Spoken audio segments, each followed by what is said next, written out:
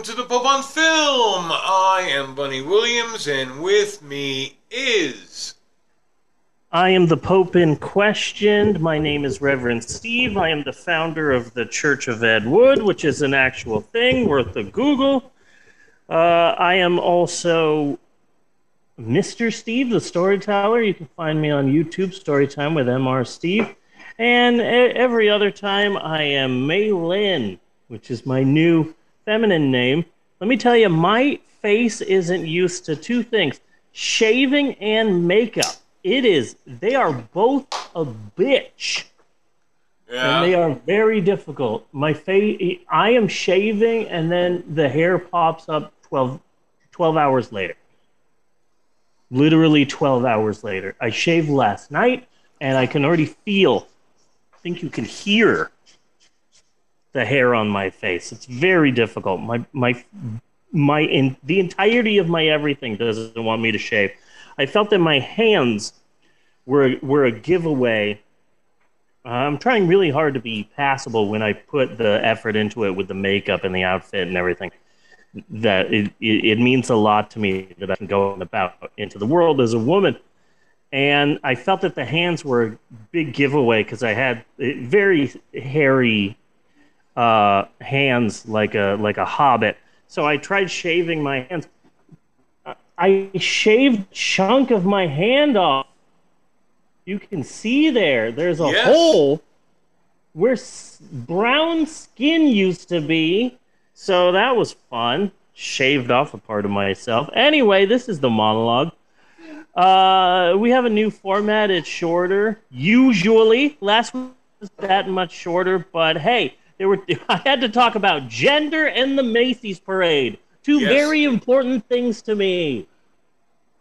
Huge fan of the Macy's Thanksgiving Day Parade. I posted video of it on Twitter, but words cannot express how, as a Midwesterner, as someone who lives in Oklahoma, how important it was like an hour into the Macy's Thanksgiving Day Parade, where we heard the first of this holiday season's B.C. Clark's jewelry jingles. Yes. We did a shap about that, I believe. Oh, we did? One of the longest running commercial jingles of all time has just been playing since the 1950s. And on Thanksgiving Day, you start hearing the B.C. Clark's anniversary sale jingle everywhere in the Midwest. And so it meant a lot when that commercial first came on. Bunny! Yes. I wanted to bring this up in our monologue. Earlier this year, Ridley Scott released a film called The Last Duel. I talked about it indirectly a few episodes back, episode 421. I had tickets to go see The Last Duel, and I wasn't excited about it. And oh, hey, can't wait to see this nearly 3-hour-long medieval rape drama. I hear it's really going to be a last-minute a laugh riot, a roller coaster of a film. Oh, man, the explosions, the terrorists. Really going to be fun, you know? Especially when Shang-Chi starts riding the dragon. Really excited to see The Last Duel. But then when I got to the theater to see The Last Duel, they said we had to cancel that showing. So here's a free pass to go see a movie at another time. And also, you can just walk into whatever movie you want. And I was really excited. And I went to go see the kids' animated movie, Ron's Gone Wrong. And it was funny as hell. And I was really excited that I didn't get to see The Last Duel. Yes. And because I didn't want to, spend 3 hours of my life watching a dreary medieval rape drama. And apparently a lot of other people felt the exact same way, because the film was not a success at the box office. And, we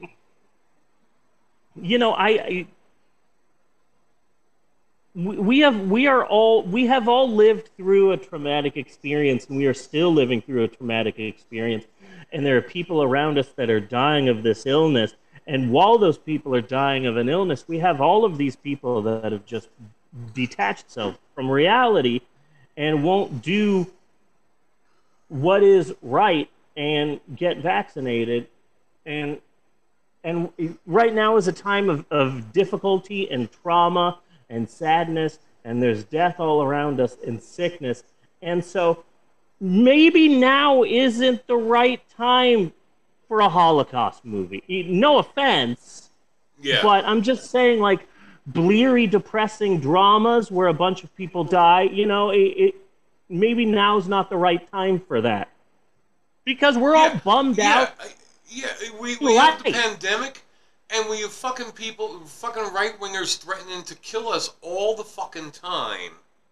Yeah. We need escapism. That's what we need are fucking escapism, missing. And so, hey, maybe now is not the right time to release The Last Duel. Ridley Scott's The Last Duel. So, The Last Duel wasn't a hit at the box office, and Ridley Scott, in a recent interview, is now saying that the movie's failure is the fault of, quote, apathetic millennials who only want to be taught things on their phones.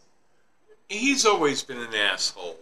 Yeah, Ridley Scott has always been an asshole, so this is just the latest in his, you know, and it's always the filmmakers who are not doing as well as they think they should that come out with this kind of crap.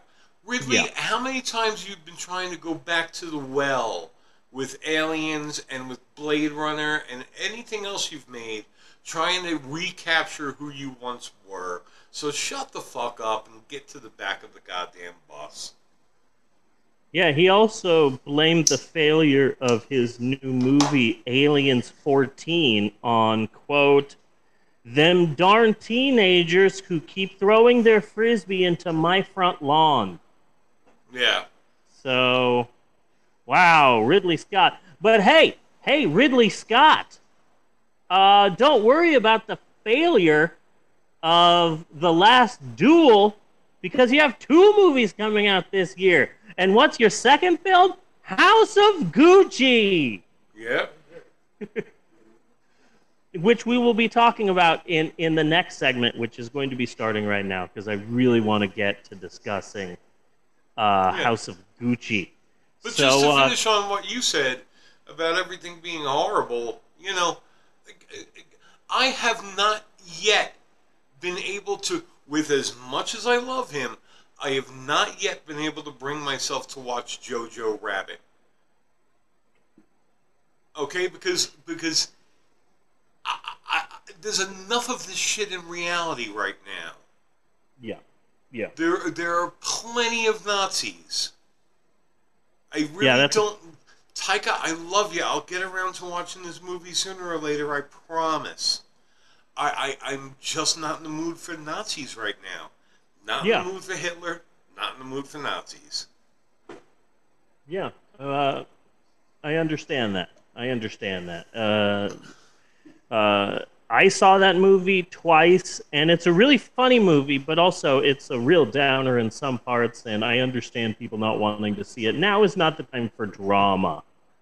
Now is the time for... Great. Yeah. Now is the time for big explosions. Yeah. I totally understand that. Just existing right now, just continuing living is hard work right now.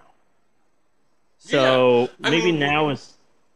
We've pretty much mutually said that Eternals is a bit too much for us right now. Yeah. You know? Yeah. Give us fun, escapist movies. That's what we need. That's why I like Shang-Chi so much. That's just altogether fucking fun. It's just fun. Yeah. So cut on the monologue there. I think that's good. Cut on that. Buddy! Yes! So I have the AMC A-List, and what that is a monthly subscription service wherein for $19.95 a month, more in larger markets, I get up to 3 free movie tickets a week. And from December 2018 to March of 2020, I saw 177 movie showings in a 66-week period of time, which I think is not too shabby. And then the pandemic hit and screwed everything up. But now movie theaters are back, and so am I, so it's time once again for some up-to-date movie reviews with Steve Stubbs of the Week! Dun, dun, dun, dun. Thank you. This week's installment of Steve Stubbs represents my 22nd week back in theaters, and in that time I have seen a total of 40 movies in theaters. I saw 3 movies this week, which I'm really proud of. Also, a lot of people on Twitter, because I don't do it every time, but I try to live tweet the movies that I go to, because I knew that going to see 3 movies a week was going to be a very lonesome experience, so I tried to bring Twitter into it. And a lot of people on Twitter see my live tweets and my reviews and everything, and I keep hearing the same thing over and over again. It's like, oh yeah, I want to go see that in theaters. I'm just so hesitant about going back to the movie theaters. Oh yeah, maybe I'll go see that. I don't know. I'm just still a little bit scared. And it's like, I understand your fears about going to the movies. And I would be nervous about going to the movies too if I lived in a place where if I lived in a big city. If I still lived in Sacramento, I don't know if I'd be going to the movies. If I lived in Phoenix, I don't know if I'd be going to the movies. If I lived in any major city, like any major place, I would be worried about going to the movies. But I live in a very small town in the middle of Oklahoma, and it's just safe for me. Movie theaters were pretty much empty for the pandemic, so I am 100% safe going to these movies that I do, because there's hardly anywhere. If there's 12 people in the theater, that's a packed house as far as I'm concerned. Anyway, this week was a drama week for me. I saw the following 3 movies in theaters: Will Smith's Oscar attempt, King Richard; Ridley Scott's second movie of the year, House of Gucci; and the new Wes Anderson film, The French Dispatch. Now, let's discuss the 2 movies that have not been chosen as my movie pick of the week. First off, King Richard. This is a good movie. I liked it. It was entertaining. In a way, it's sort of this is a Rocky. There's a lot of Rockies out there. Yeah. I'm not just talking about the Rocky franchise, but I think you understand when I say, oh, this movie is a Rocky. Underdog. No one expects to win. Oh, no way they're going to win. This is a Rocky, and it leads to a big match at the end. And so this movie is a Rocky. And so that's a tried and true format, and it's hard to dislike a Rocky. Yeah. And this was a Rocky, and it was a good film, and there were some really good performances, and I really liked it, but I still stand by my feeling that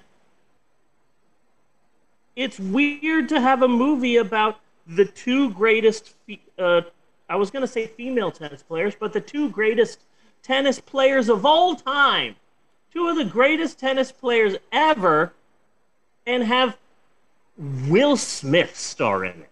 That just feels weird to me. Yeah. And so I said that on Twitter, and I was complaining about, today I'm going to see King Richard, a film about this and Serena Williams that somehow is all about Will Smith. And some person, because if you want to know the answer to something on Twitter, just post something wrong, and then 1 million men will come and correct you. Yes. So someone immediately chimed in, well, the film was actually executive produced by Venus and Serena Williams, and they wanted the film to not focus on them, but to focus on their father, who sacrificed so much to make sure that they were successful, and that's why the film features Will Smith so much. It's not because he, and it's like okay, thanks for explaining that to me. It's still lame as fuck to go to a Venus and Serena Williams film that's all about Venus and Serena Williams' dad. It's like, Yeah. oh, I'm really excited to go see Amadeus. I can't wait to see this movie about, Mozart. And they're like, oh, no, no, no, no, no. This movie Amadeus isn't about Mozart. It's about Mozart's mom, Yeah. who was like, hey, Mozart, practice the piano. And he's like, oh, Mom, I don't want to. That's lame. It's like, no, oh, hey, this movie isn't about the guy who cured cancer. It's about the guy who cured cancer's uncle, Yeah. who was really nice to him. And it's like, oh, if you make a movie about Venus and Serena Williams, I want it to star Venus and Serena Williams' characters and not like their really supportive parents. Yeah. I don't think that's a horrible thing to say. I think most people would feel that way. That being said, it's a really good movie. It's a really great film. And there were some parts that I marked out. I did get very angry at the film because it made me cry during a Kenny Rogers song. Okay. That really pissed me off. Because the dad suffered so much, and he was getting the girl to practice tennis, and they were practicing at this tennis court, which was in the middle of Compton, and there was a lot of anger and a lot of violence, and the dad sacrificed a lot, and during the day he'd practice tennis with the girls, and at night he'd go to work, and he would get beaten up a lot in this bad neighborhood, and he struggled so much, so finally, like halfway into the movie, where they're driving in a free RV to their new home in Florida, where they'll have everything paid for because his daughters are going to be tennis superstars. As they're driving in the super expensive RV to their new life, they start playing The Gambler. Okay. And it makes so much great thematic sense that this dad sacrificed so much on like just a gamble that their daughters would be the best, and now they're going over to this new life, and you see him driving his family to their new happy life together as The Gambler plays, and you got to know when to hold him, and it's like, God damn it, you're making me emotional over a stupid-ass Kenny Rogers song, so automatically 10 points from Gryffindor. Yeah. But beyond that, it's a really great film, and I really like it. It's obvious Oscar bait, but also it's a Rocky. It's a Rocky. Yes. And really wonderful film.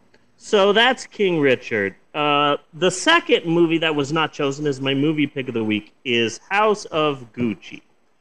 First off, this movie is 2 hours and 40 minutes. Okay. You better have a lot to say for a 2 hour, 40-minute movie.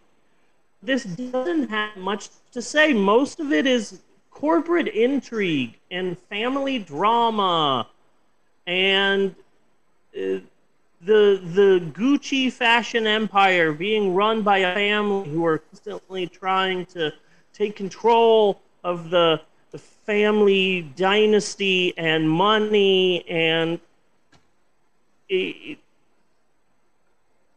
one good thing about the film House of Gucci is that it does a really good job of putting on the screen how I feel about Gucci the brand, which is, hey, look at this. Look at everything on the screen. It's flashy and expensive, but underneath it, there's fucking nothing. Gucci the brand and Gucci the movie are like, it's vain.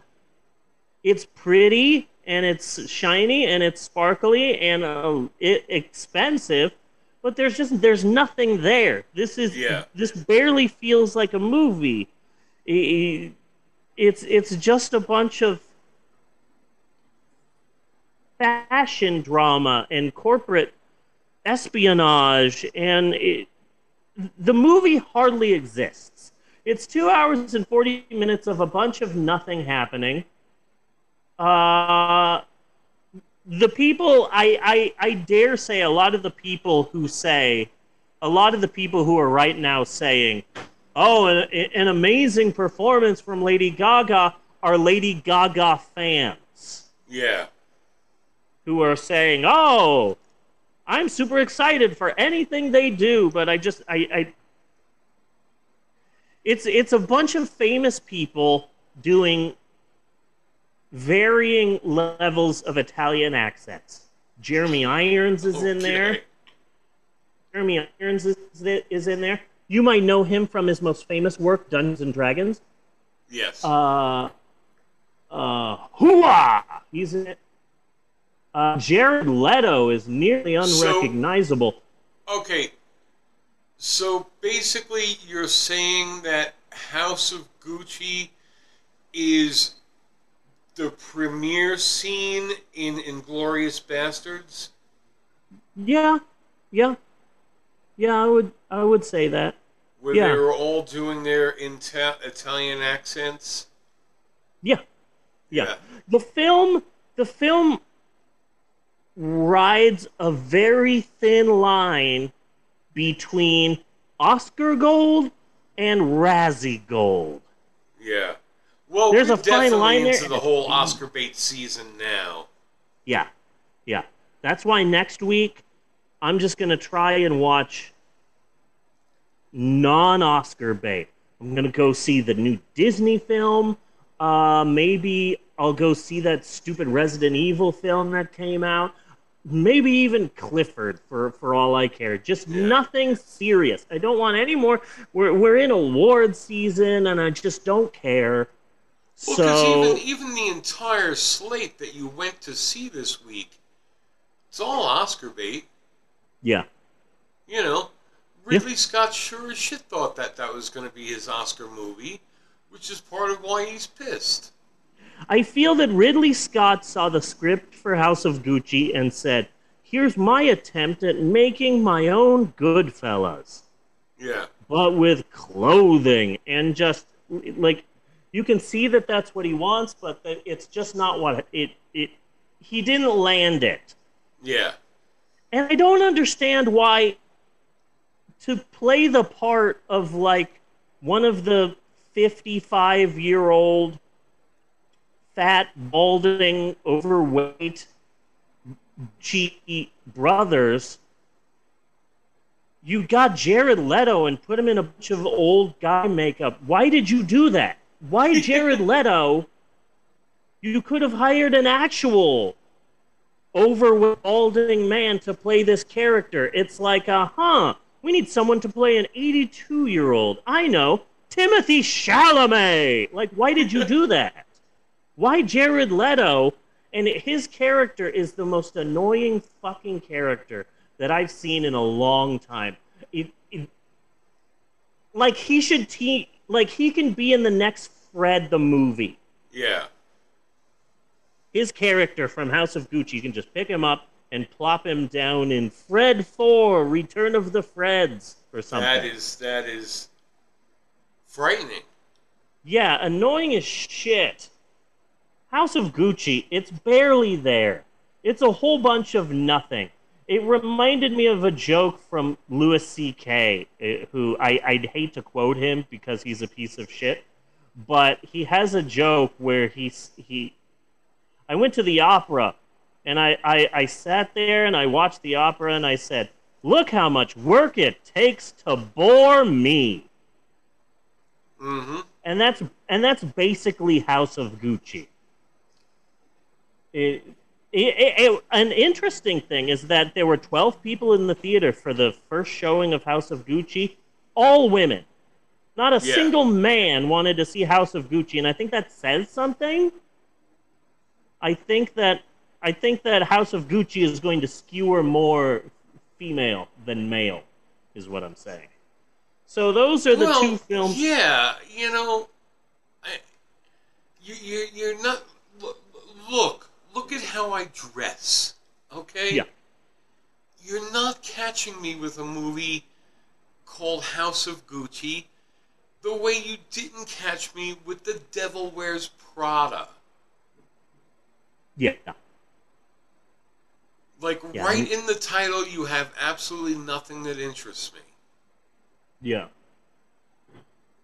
Now, if it was the Gucci Ninjas, Ooh. I might be... See? Yeah. I Yeah, might that's be how you get me. interested. Yeah. You know?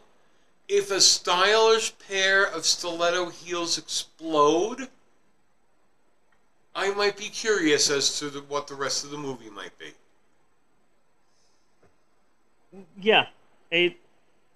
This movie is not for us. No. I will see They Call Me Bruce 20 times, and I'll see House of Gucci once. That's just who I am. If the head of Gucci, okay, were to train mosquitoes to attack a coastal resort town, I might be in. Yeah. Yeah, I'd go see that. I am tripping balls right now just staring at the tickets falling in the in the background here. I'm just tripping balls watching it. It's fascinating. Man, Ridley Scott, he said, man, I've got 2 Oscar baits coming out this year. I'm going to be walking away with all of it. I can see some, like, Lady Gaga getting a nomination, maybe Adam Driver getting a nomination, but I don't see this movie sweeping, you know? Because there's not a lot here, and it's not fun to watch. It's an airport movie. It's you're on an 8-hour flight movie, but it's not a film that I'm willing to waste 2 hours and 40 minutes of my life to again. Yeah. So that's House of Gucci. And finally, the movie pick of the week is The French Dispatch, which I didn't fucking see. Okay.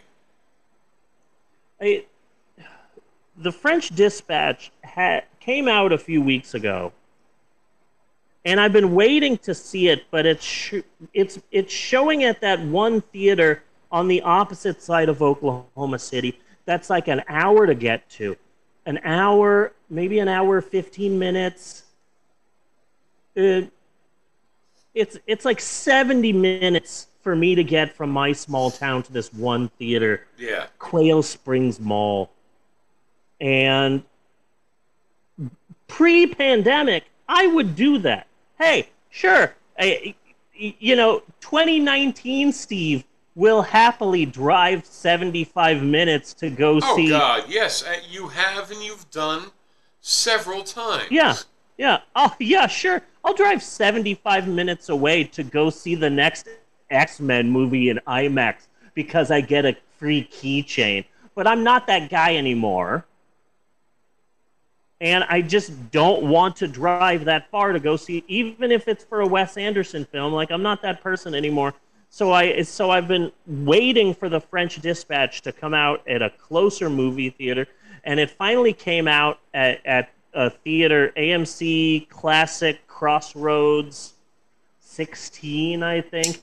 It's right in it opened in like 1990, and you can tell because it's all neon and flashy and stuff.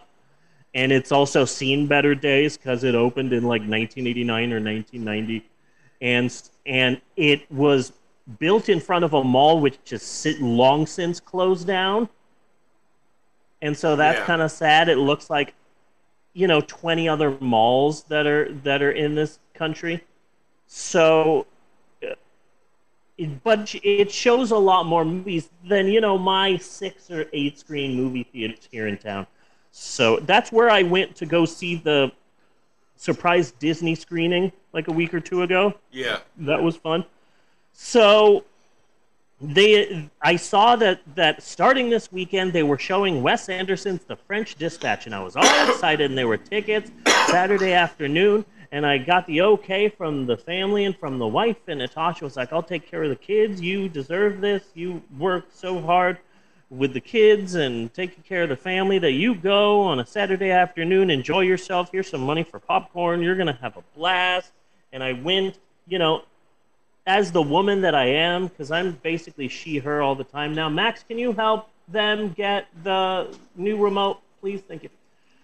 So I was really excited, and it's about 35 minutes away, and it's like, hey, this will be worth it to see Wes Anderson's new film. I'm so excited, and I get there and I give them my phone, which has my ticket, and they look it up and they say, hold on, I just need to talk to the manager really quick, and the ticket lady just disappears, and I'm just standing there, and I'm like, fuck, what's happening?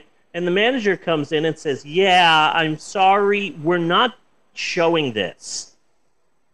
And I'm just standing there, and I'm like, but I have the ticket. And she says, no, we're not showing the movie, period. We physically could not download it. Wow.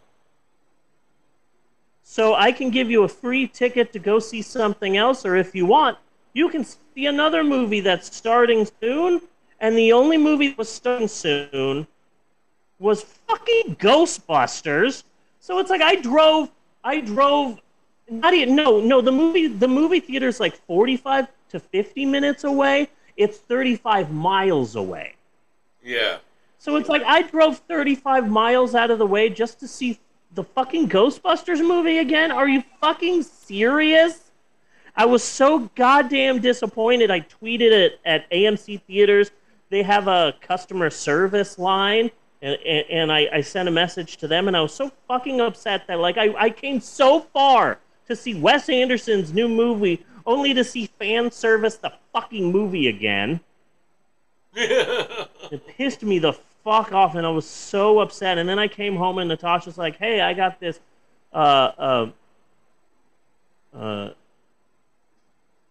really nice, expensive, steak sandwich for you. And I'm like, that's so nice. Thank you. This makes me feel better.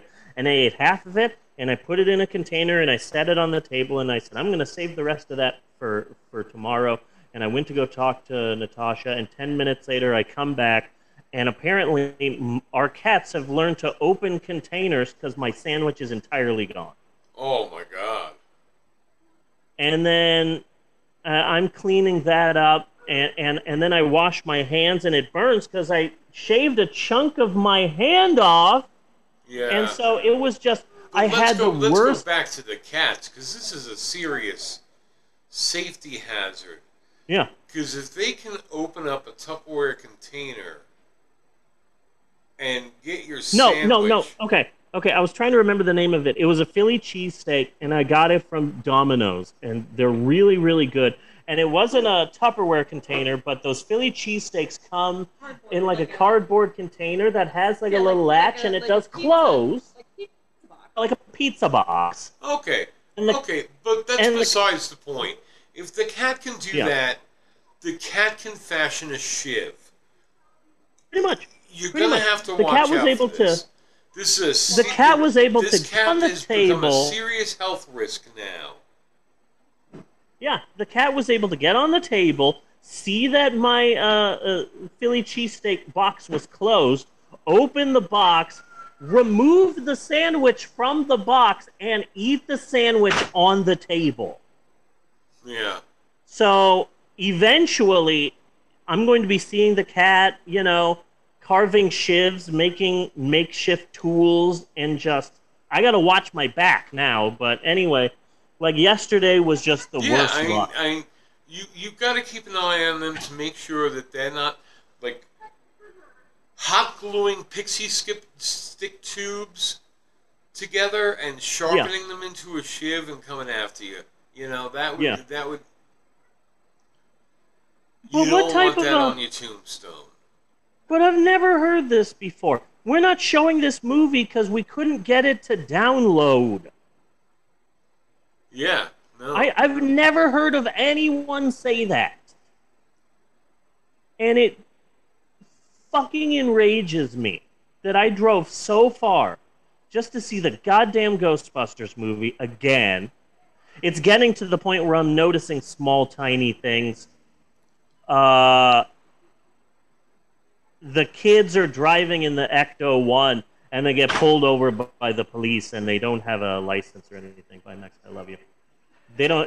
The kid driving doesn't have a driver's license, and they're like, "Oh no, what do we do? What do we do? Look in the glove box." And they look in the glove box, and there's just a Twinkie in there, and it's like, "Oh, okay, I can now realize that that's a callback to the first Ghostbusters movie." And it's like, imagine this Twinkie is all of the, oh, that's big Twinkie, and like, okay, that's a callback to the first Ghostbusters. Another thing that I noticed is that.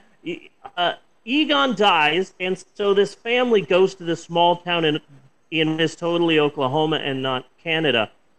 And they go into his house, and there's a giant stack of books all stacked up in like this giant tower or a pyramid or something. And like, ooh, spooky. Is that a ghost? Did a ghost do this? One of the books is the sappy teen science fiction romance novel Allegiant. Okay. Why is a super smart fucking physicist, why does he own a copy of the sappy teen science fiction dystopian sci-fi romance novel Allegiant? That makes no sense to me. Yeah. That's like if you're making a fictional film about what's a famous, like, if you're making a Doctor Who film and you notice that in his TARDIS he has all of the copies of the Twilight Saga. Yeah.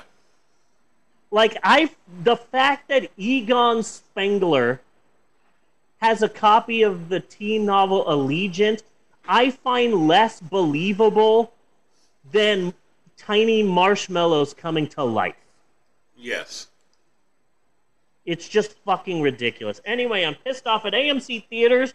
I'm pissed off at Ghostbusters. I'm just pissed off, is what I am. Bye, I love you. Have fun, okay? Have fun. So yeah, so that's my movie pick of the week, The French Dispatch, which I didn't get to fucking see. I found a bootleg somewhere, and like I kind of want to see it, but also I'm just pissed off. That was the one movie I was looking forward to this week, and fuck! I'm just upset. I'm maddened. I'm enraged right now. Yes. Okay, so that's it for Steve's Stuff of the Week. Next week, I'm going to finally see the goddamn new Disney film Encanto, Frozen for Mexicans. Frozen. I don't know.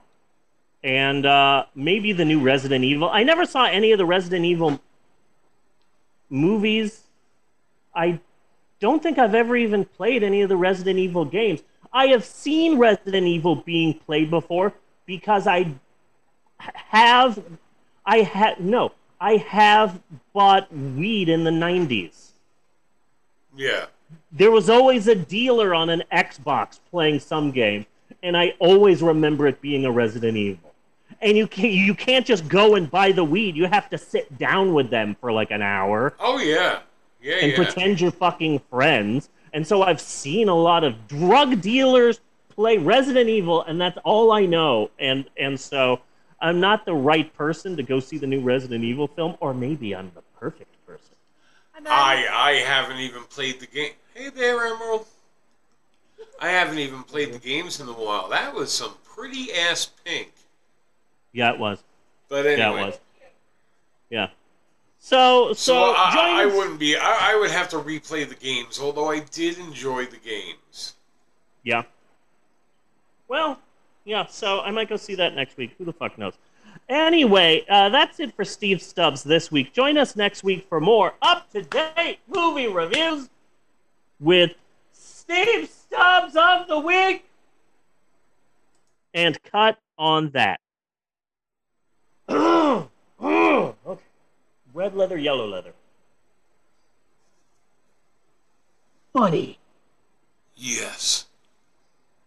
Are you ready for America's favorite podcast segment, the free-form, exploratory, kind of a cosmic gumbo podcast segment, Bunny Versus? Are you ready? Are you pumped? Are you amped? Are you jazzed? Are you psyched? Are you primed? Are you revved up? Are you prepped?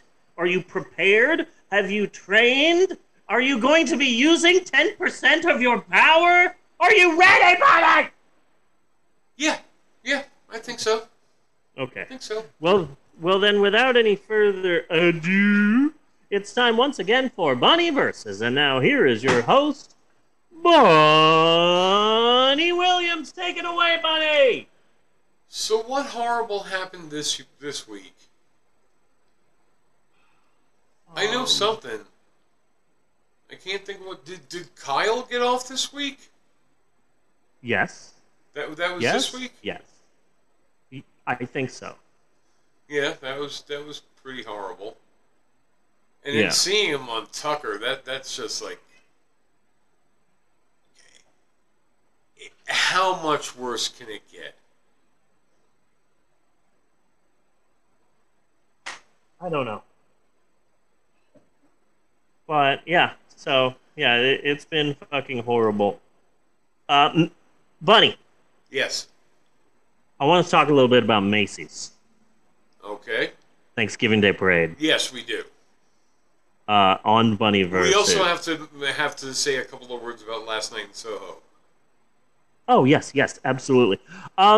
So last week, including the last episode of the podcast, I saw 3 random Macy's Thanksgiving Day parades because I have learned that a shit ton of them are just there online, and so I watched old ones all week to pre-game for Thanksgiving.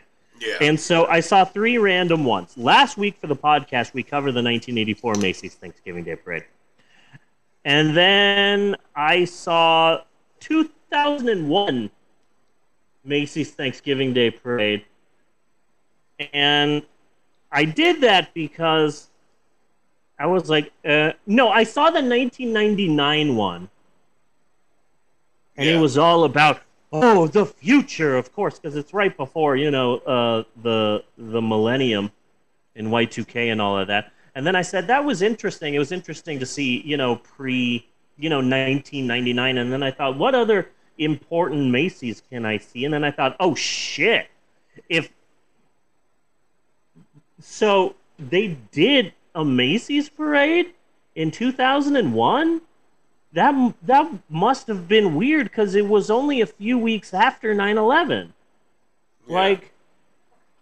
Like, how the fuck was that Macy's parade? I don't remember seeing it that year, so I saw the 2001 post 9/11 Macy's parade, and Rudy Giuliani's there. They're putting his face and everything as the hero of the day, and it's so goddamn patriotic. Holy shit! Everything's about America and patriotism and flag and truck and America. Yeah. And then I also saw the 1994 parade. I said, hey, I was a senior in high school when that came out. I want to see that. And the crazy thing is, the 4 Macy's parades, each one had Joey Lawrence in it. Yeah. Fucking weird. We saw 84, and there's young Joey Lawrence from Give Me a Break with Nell Carter. And, hold on, I'll get to it.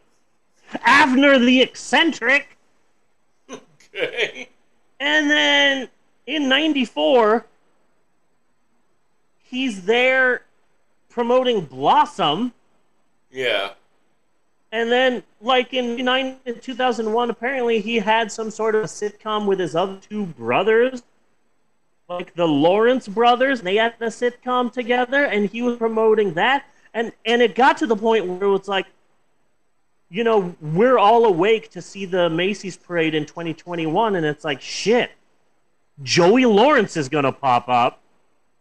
Everyone's on Joey Lawrence watch. I don't know what he would be promoting. Maybe they're making money playing too, but fucking, we all need to be on watch for fucking Joey Lawrence because I think he just has an open invite to these goddamn things. But that was weird. He just kept popping up. Yes. popping up, and it scared the shit out of me. Yes, he did. Now, but now watching the parade these days, it's because like I am so out of fucking touch. Like I have to assume that if you are on a float, you're famous. But I don't know who any of these fucking people are. Last year, I was really excited because a band I knew was on the Macy's parade last year. AJR. They're three Yeah. brothers and they have a band and their music is fucking wonderful. I have all of their albums and I absolutely love their music. And they were on a float last year and I was really happy about that. But this year, I don't know if I knew anyone that was I singing. found myself more judging the quality of their lip sync ability, My which means I yeah, have to give a special shout out to. They were either a J-pop or a K-pop girl band, yes, yes, okay? And they had the headsets and everything. They had the little microphone coming down in front of their face. Not even the barest attempt to lip sync. yep, They yeah. just did their dance moves. Their lips did not move out at all, and I was like, I anarchy, anarchy. I loved it. My fav- I loved it. my my favorite part of Macy's parade performances is the float parks and then they start lip syncing. But near the end, they will still be lip syncing as the float moves and no one warns them. So that they're lip syncing the song and then suddenly they just get jerked like, oh! For Yeah. 1 second as the car starts moving again. And we all were looking for that. And it was so much fun. I was really proud because this was one of the first parades in a long time where we all saw it. Yeah. Of course the kids and I were watching it, but then also like Natasha was here and watching it with us, and Mal, they're 16 years old, and they said, they texted me at like 1 a.m. that like wake me up in time for the parade, and it's like okay, that's not gonna happen, and I Yeah. woke them up, and sure enough, they were just wide awake, ready to watch the Macy's parade, and they were psyched about it, and that meant a lot to me. So we all watched it together. We just can't watch the dog show afterwards. We just don't care about the dog show. For a lot of people, their routine is watching the Macy's parade, watching the dog show, and then Yeah. watching football. But I just don't care for that damn dog show. I just do not. I thought you used to be a fan. I will watch it for a little bit, for like 5 minutes or so. I was excited about the dog show when I learned that it was created based on Best in Show. Yeah. That was like part of when we Fred the summer of Fred Willard, where we discussed that. Well, as usual, the dog show was never a part of my New York tradition, and I have everything on digital for that. So I watched the parade, Yeah, went over to March of the Wooden Soldiers, King Kong, Mighty Joe Young. Mighty Joe Young. Hmm. And So then you don't watch King Kong Lives with Linda Hamilton? no, What? ain't doing Shocking. that. King Kong and then girlfriend Kong and then they're Kong babies. That's King Kong Lives. But that girl band, I have got to say again, I was totally impressed.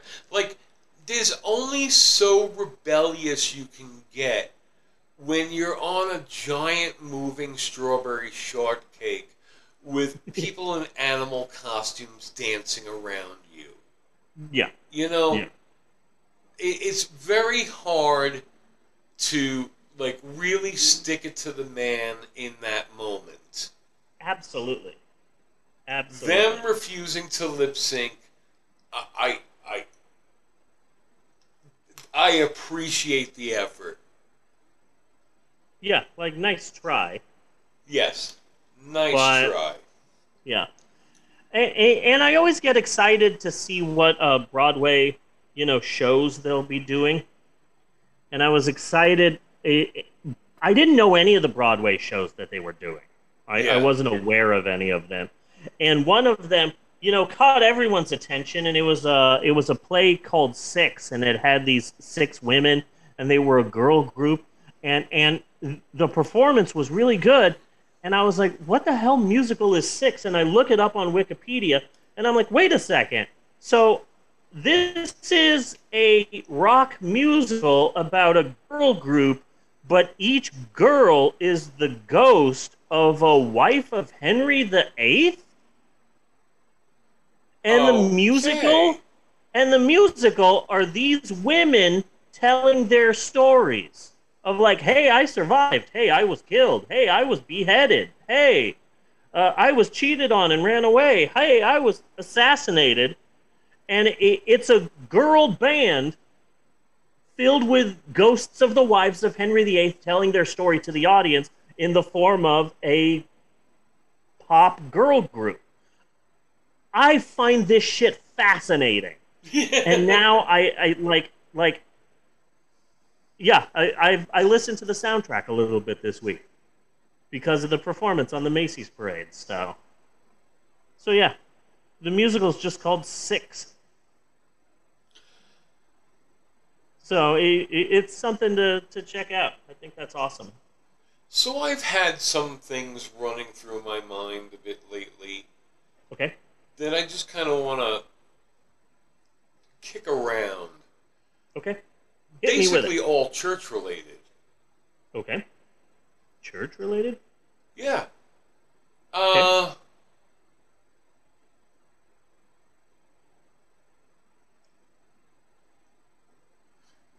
Okay. So, like, it's nice that we said on the podcast that we like. I woke up early the day I died. yes. Okay. But I think there should be something more from the church to make it a bit more official and to recognize things that we find that are Woodian or people that have performed a service of some sort where they would not necessarily be a saint for it, but they are recognized somehow with a title or something like that. Okay.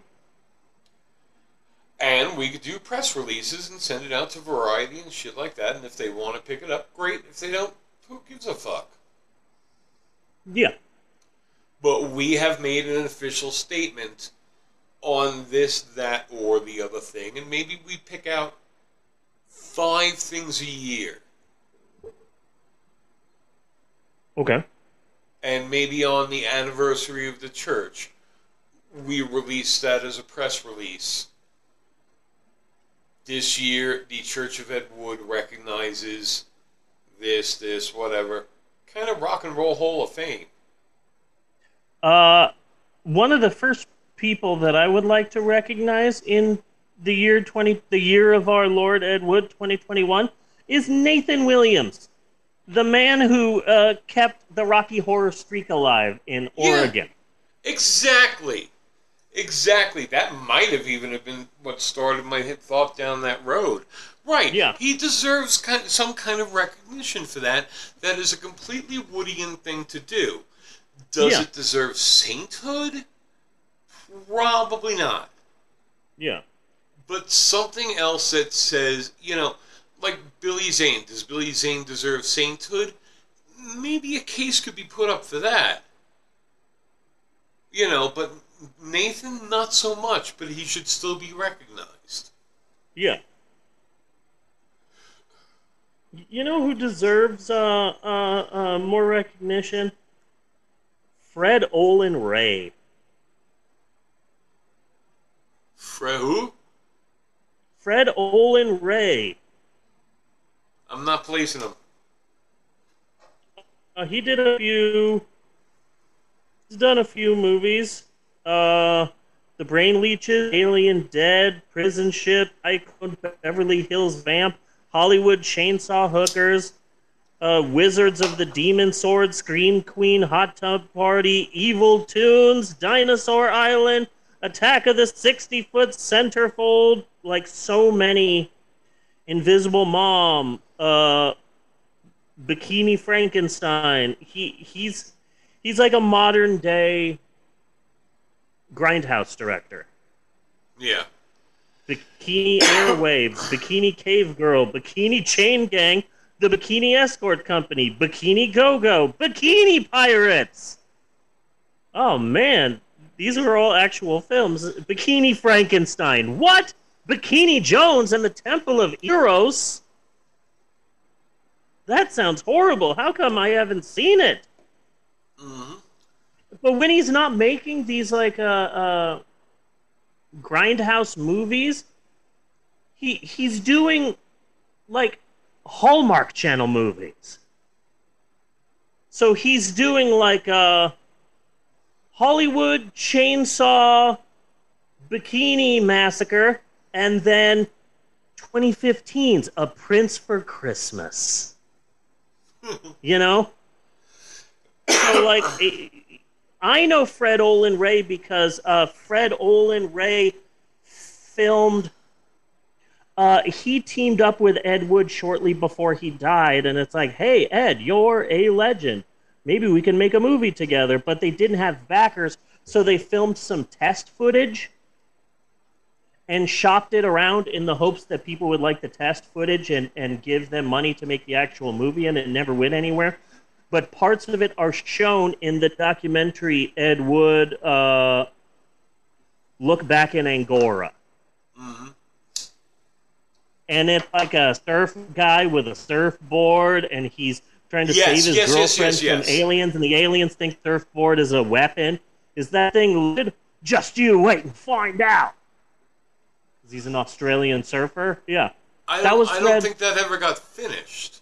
No, it never got finished. It was just like test footage to try and get a movie done.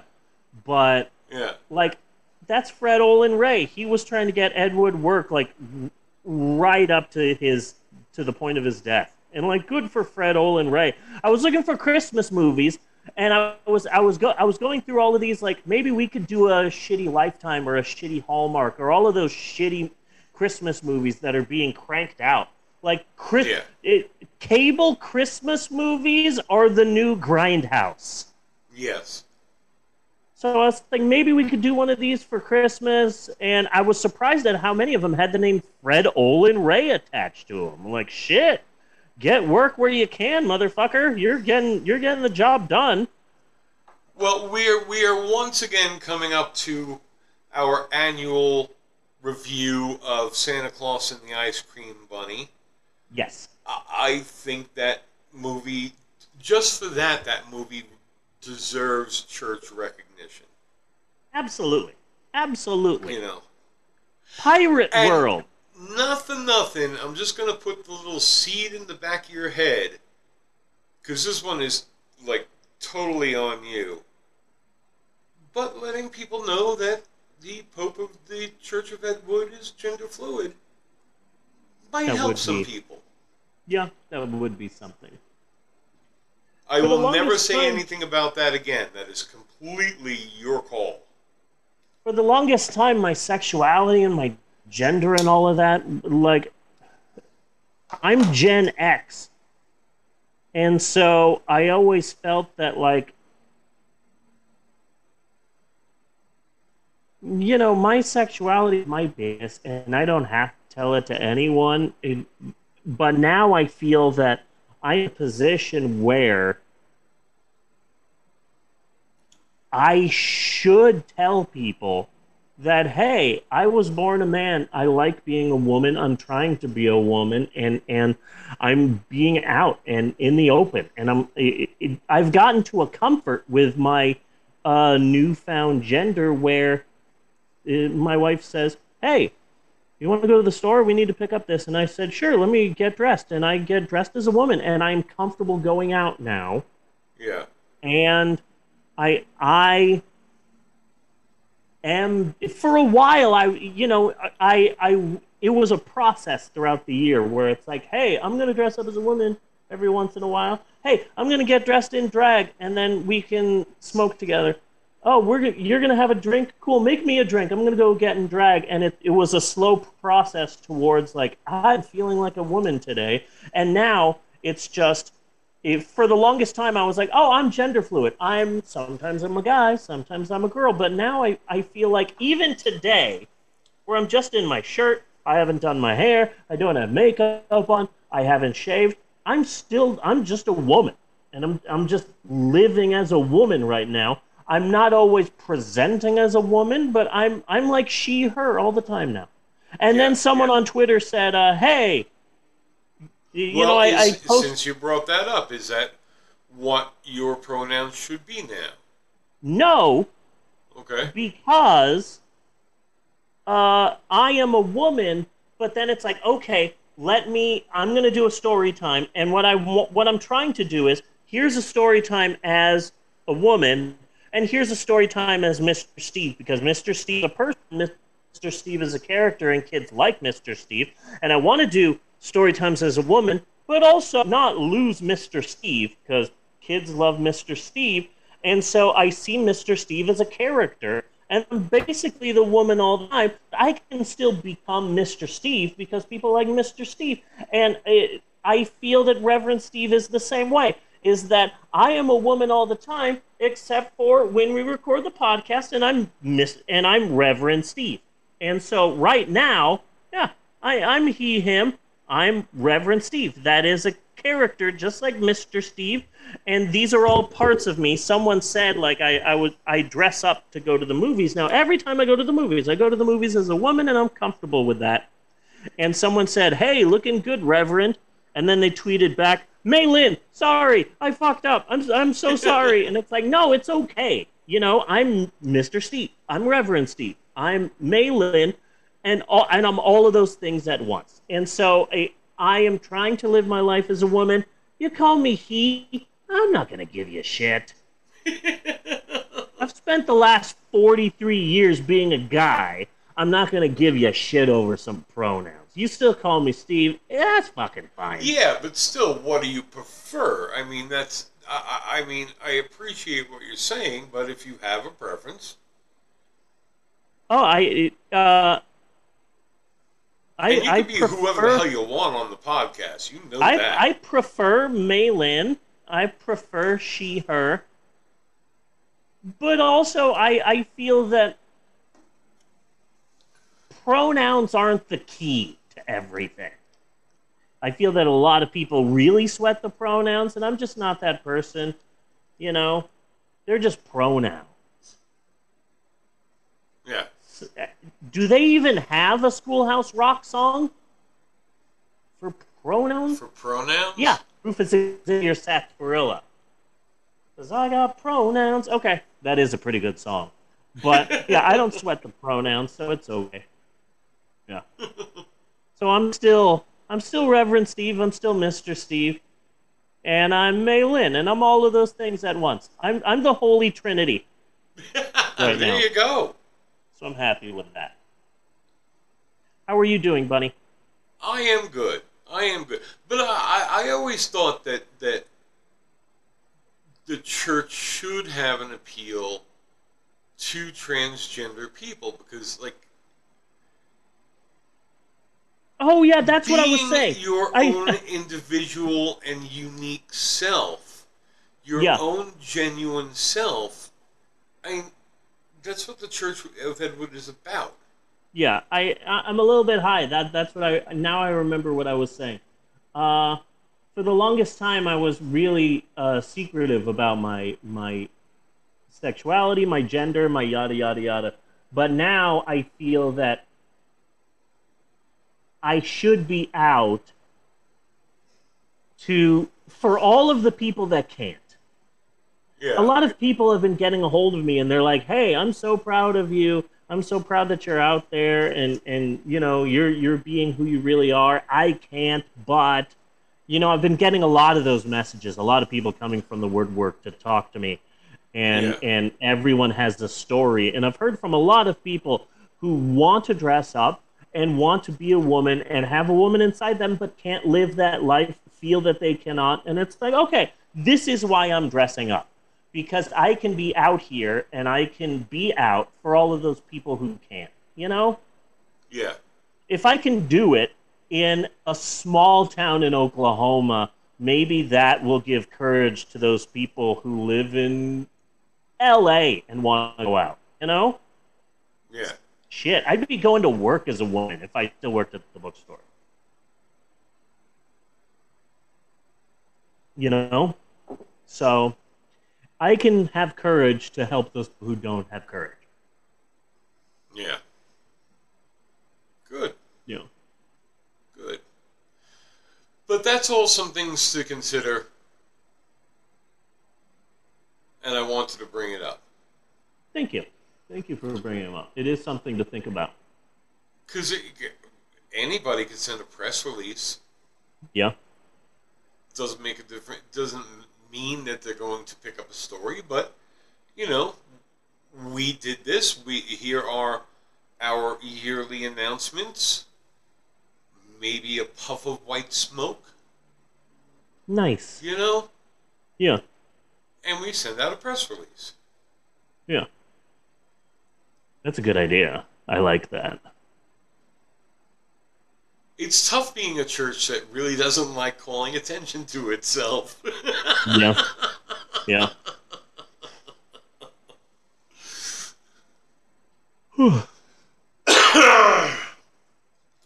So that was the one thing. Other than that, pretty good. The second episode of Dabney is in the can.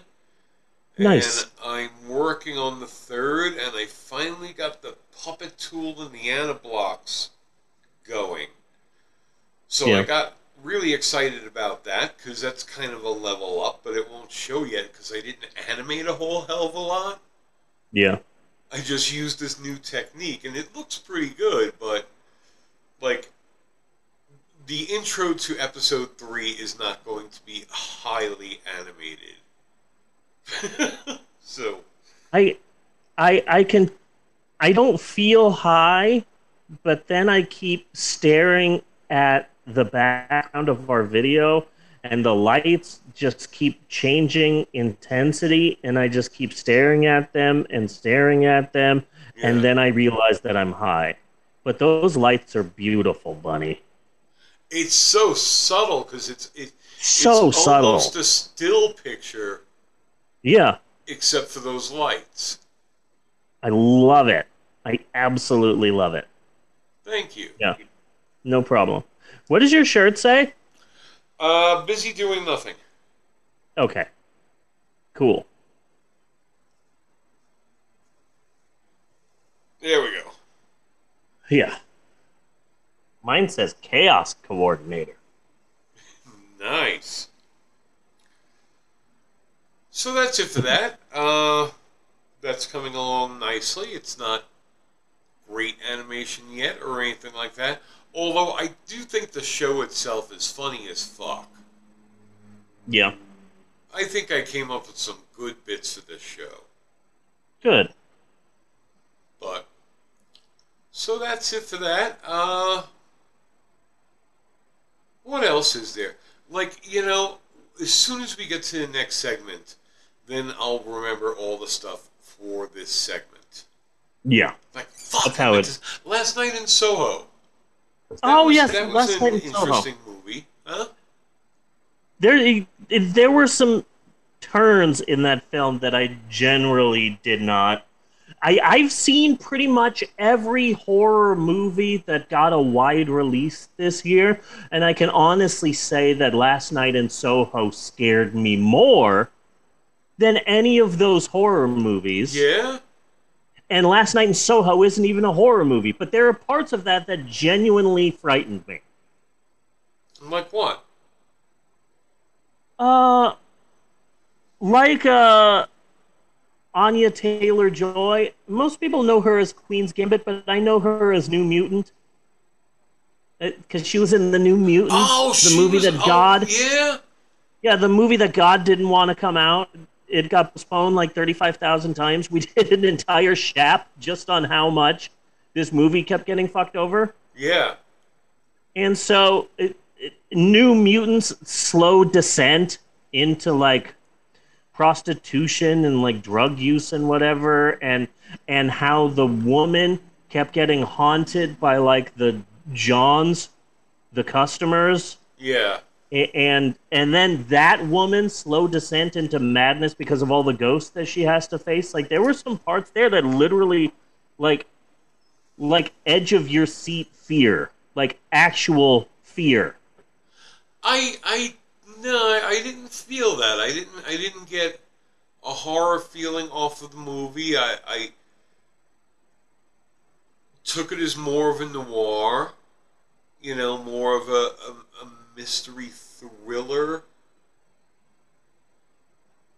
You You might know, you I didn't really find horror in it.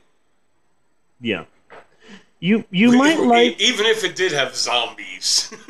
yeah. Yeah. But I love it. Diana Rigg. That did not look like Diana Rigg. Now, I had I no idea it heard was her. Diana Rigg was in it. I was really excited to see Diana Rigg. And I was watching the movie and I was like, that does not look like Diana Rigg, but that's got Oh, to be Diana Rigg. There's nobody else in this movie who could be played by Diana Rigg. yeah. And I actually had to look it up on IMDb. Yes, that Yeah, was same her. here. Same here. I didn't even know Diana Rigg was in this movie. I'm like, who is this old woman in this movie? Let me look it up really quick on IMDb. No shit. Yeah. Okay. Then Yeah, I no, think I I know. heard some lead up running up to the movie. And it was Edgar Wright, so I was interested. I would not. It's not going to be as rewatchable as Baby Driver is. Yeah. The soundtrack is really good, though. And especially. Yeah, right? Especially since. I really liked those two or three songs that were from the 80s, but they re-recorded them to sound like they were songs that came from the 60s. There were two or three songs like that. Yeah. The time element. Edgar Wright did a really, really interesting job playing around with the time element. Because starting the movie with, what was her name? Ellie? Emmy? I think so. Something like that. Yeah. Like, it starts off, she's like a farm girl in Cornwall or some shit, and it already looks like the 60s. Yeah. She looks like she's the 60s. And I swear, this had the exact same opening as Rock of Ages. She got to London. I was expecting her albums to get stolen. Yeah. Wolfgang von Colt. Yeah. So it got kind of weird to find out that no, that was actually modern times. Yeah. Because even her costuming and everything, she looked like, just even physically, she looked like she stepped right out of the 60s farm. Yeah, it was a good movie. I really liked Last Night in Soho. I think a lot of people went to go see that movie. Maybe it was more popular in England, I imagine it's one of those sort of movies where Yeah. it's just maybe American audiences just weren't hip to it, but goddamn, what a great movie. But I Beautiful found it film. really interesting how her look progresses throughout the movie as the focus of the movie changes. Yeah. I mean, by the end of the movie, she was any other pretty white girl Yeah.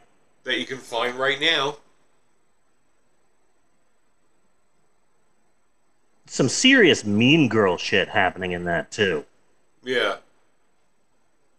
Some serious mean girl shit.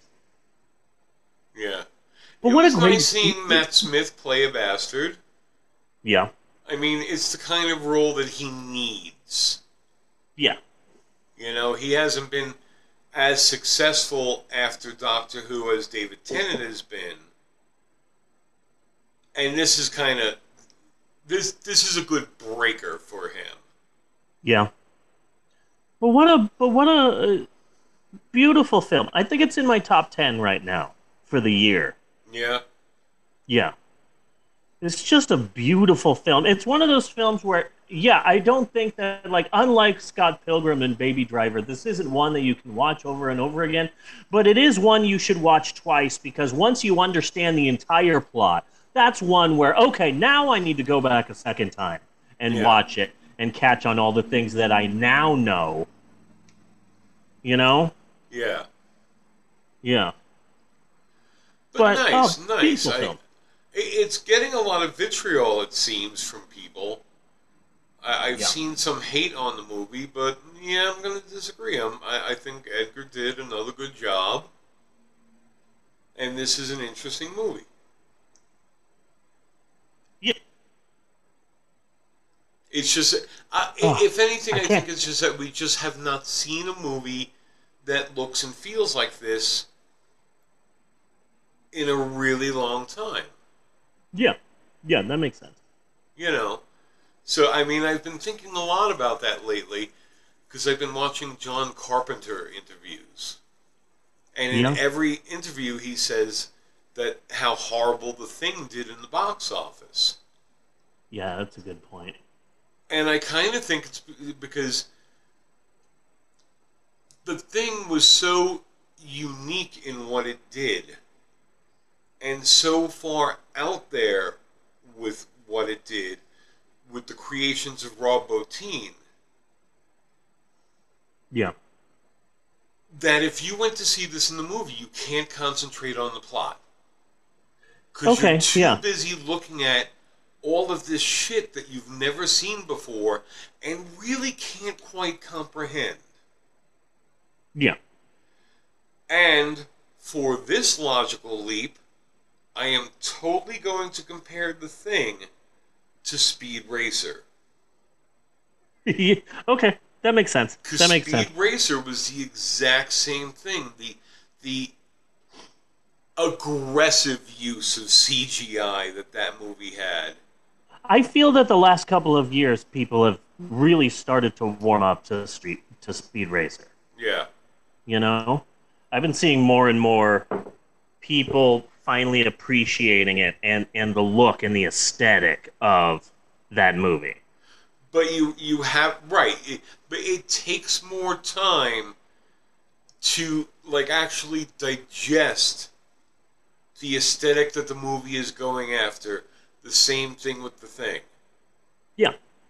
And I think Last Night in Soho, to a lesser extent, I think Yeah. it's getting that same kind of backlash. Yeah, it definitely wasn't a smash hit at the box office, but goddamn, what an amazing film. Yeah, but seriously, ask Americans to think in anything other than a linear fashion, Yeah. and they just get upset. Yeah. Fucking Tenet. That wasn't a massive smash hit at the box office. That movie still pisses me off. It was supposed to kill COVID, and it didn't. No, no, it didn't. Yeah. It didn't. But that is about all I got. Yeah. I can't wait to talk about this week's movie. Are you sure I'm not metaphysical?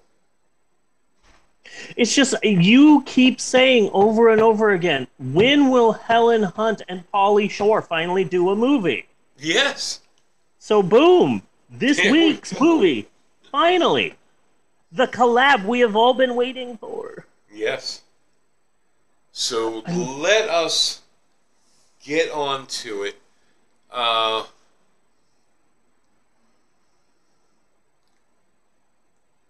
I don't know.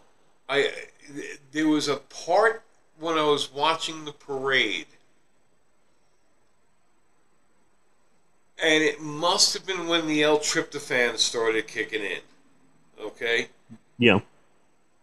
Because I saw one of the people on the float, and they looked like they were looking directly at me. And it became very urgent for them to find out what my feelings are in regards to self-adhesive tape. Yeah. And I just looked back at the television screen, stared that wannabe Muppet right in the eye, and I said, self-adhesive tape? Yes, please. Perfect outro. And cut on that. And to cut on that. Yes! We still have a movie to discuss. The 2021 indie comedy, How It Ends. One of my favorite movies of the year. And there's a lot to talk about in this fairly simplistic film.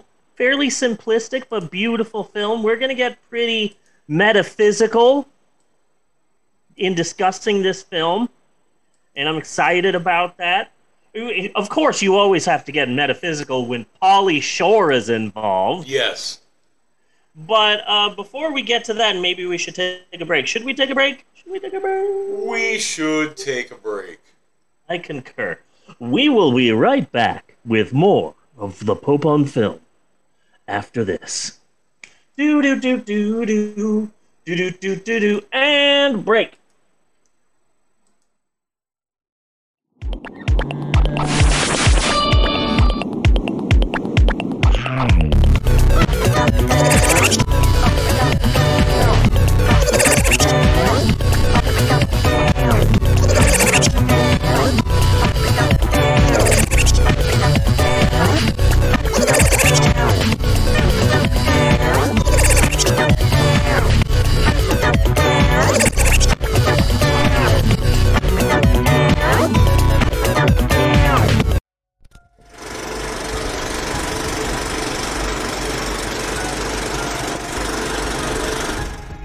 Bob Kent is like you. But Bob will tell you this. You haven't got long before you all try to kill yourselves. Because you're crazy. And you can project that back at Bob. But there's only what lives inside of each and every one of you.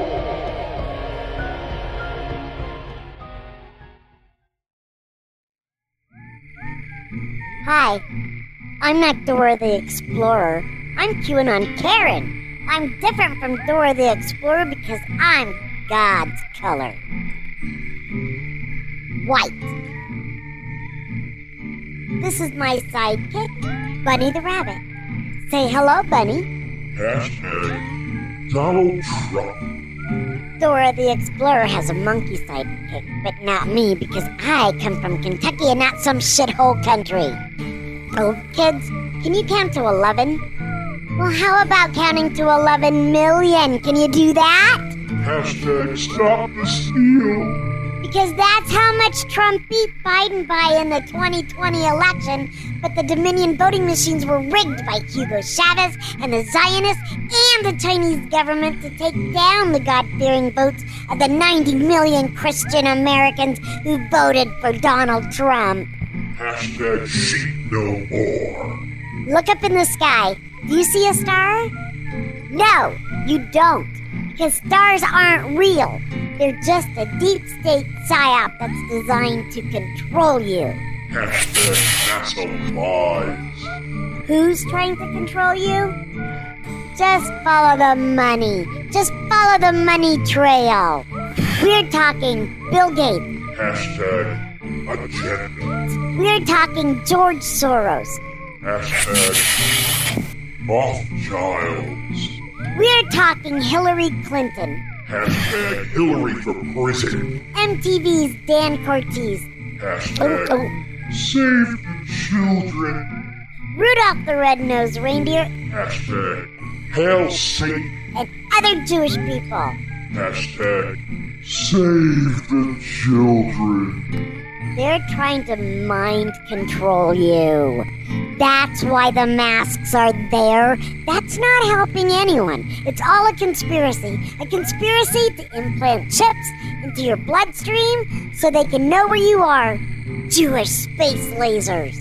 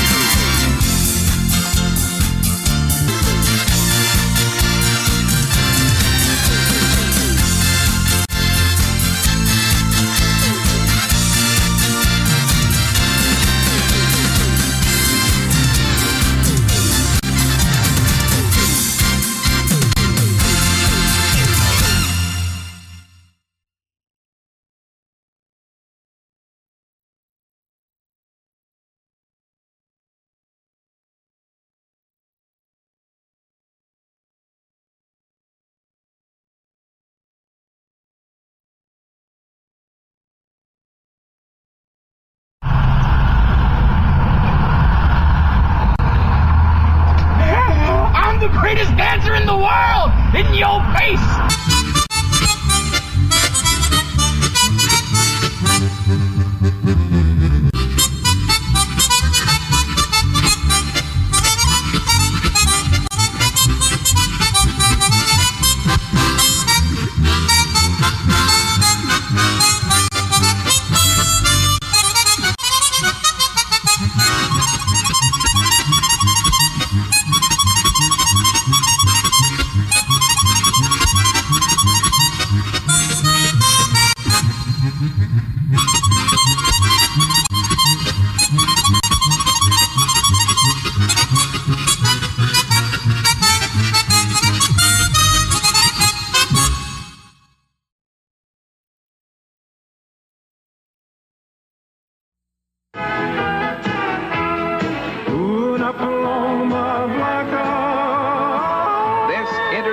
Recording star had the #1 record in England for more weeks than any singer in history, even Elvis and the Beatles. And now, for the first time on American TV, we proudly offer the fabulous hits of Slim Whitman, the man voted #1 international male artist in England 4 years in a row. Here is all the magic of Slim Whitman, the international star who has sold 31 million records.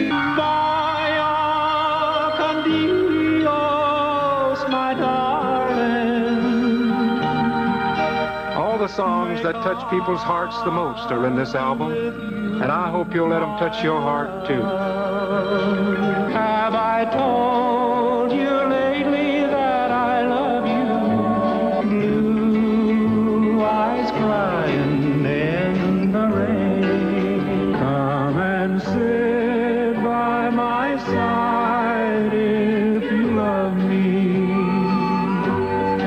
Do not hasten to bid me adieu. Slim Whitman, All My Best. This giant record treasury is only $7.98. Complete tape collection is only $9.98. Not sold in any store. Order yours now. To get this beautiful treasury, mail $7.98 for album, $9.98 for 8-track tape to Slim Whitman. Box 2525, Grand Central Station, New York 10017. Be sure to do it now. This special Slim Whitman collection is available through this offer only. Rush $7.98 for album, $9.98 for tape to Slim Whitman. Box 2525, Grand Central Station, New York 10017. Slim Whitman, Box 2525, Grand Central Station, New York 10017.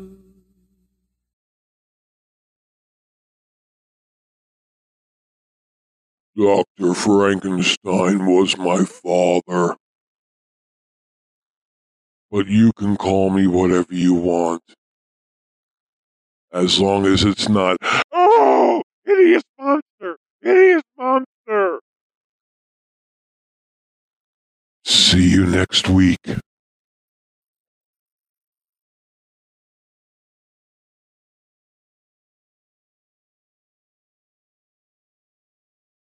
Remember me like this.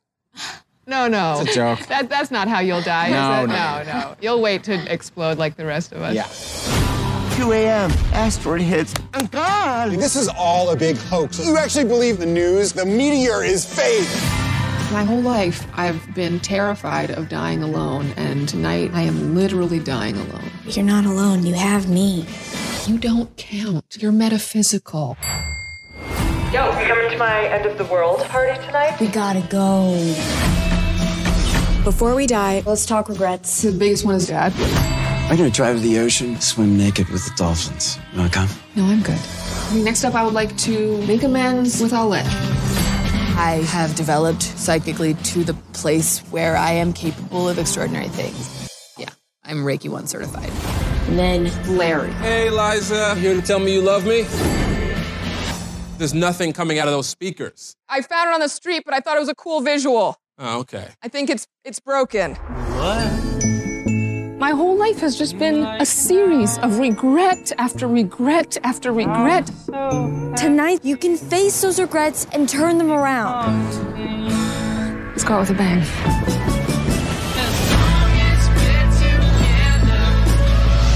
It's like Tom Hanks said in Castaway, life's a box of chocolates, so we die alone. Right. Eyeballs! You got nice eyes. I'm celebrating tonight. I should have been dead a long time ago.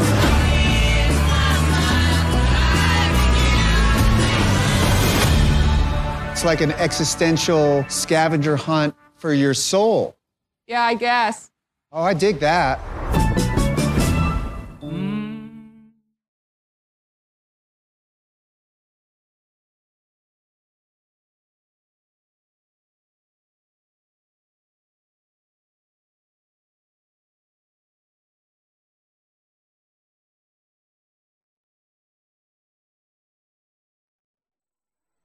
And we're back with more of the Pope on Film. It's time, buddy! It's time! It is time!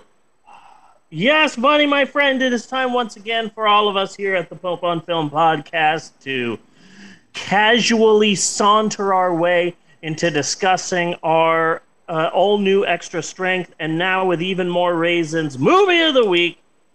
And this week, we watch, hands down, the cutest apocalyptic doomsday film ever, with a look at the 2021 indie comedy How It Ends. Yes. And one of the reasons why I wanted to do this film is that I think it's a shame that more people haven't seen this movie.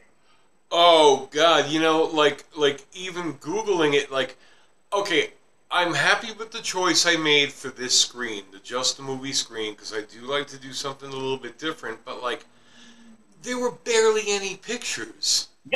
Yep. There was one Absolutely. poster and like maybe 2 or 3 pictures tops. Yeah. From the movie, so like, pickings were slim. Yeah. This podcast is about to get very Christmassy. I have 5 Christmas movies for us next month. Okay. We're going to be going balls deep into Christmas town. And I just wanted a fun film before we dive first into the holidays, Yeah. And I was trying to think of just something that was fun, and this is the first thing that came to mind because this is just a fun film. It's weird to think of a apocalyptic doomsday film that's also like a feel-good comedy. Those are 2 things that don't normally go together. But this film came out this year, hardly anyone saw it, and that's a shame. It's fun, and we need, like we were talking in Act 1, when we were discussing The Last Duel, that now is not the time for dull, dreary, heartbreaking dramas. We've all literally been through a fucking blender of 2020 and 2021, and now we just need some fun, and this film is just fun. And I know that you've been saying to yourself over and over again, when will Bradley Whitford, Helen Hunt, and Pauly Shore finally do a collab? Yes. And this is that collab that we have just all been waiting for. One of the reasons why I really love this film is because once lockdown happened in 2020, and we were literally all locked down, Natasha was the first one to say, like, okay, yes, we are all stuck in the house, and we can't go places.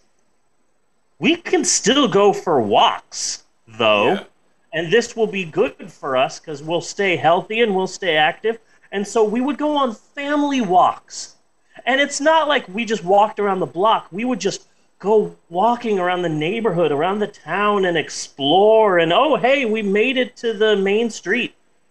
Let's just keep walking. And we'd go across the street, and we'd go to a park we've never seen before, and we'd see houses that we didn't know were there, and we'd wander into the woods. And it was so weird every time we went for a walk because there were no cars on the street.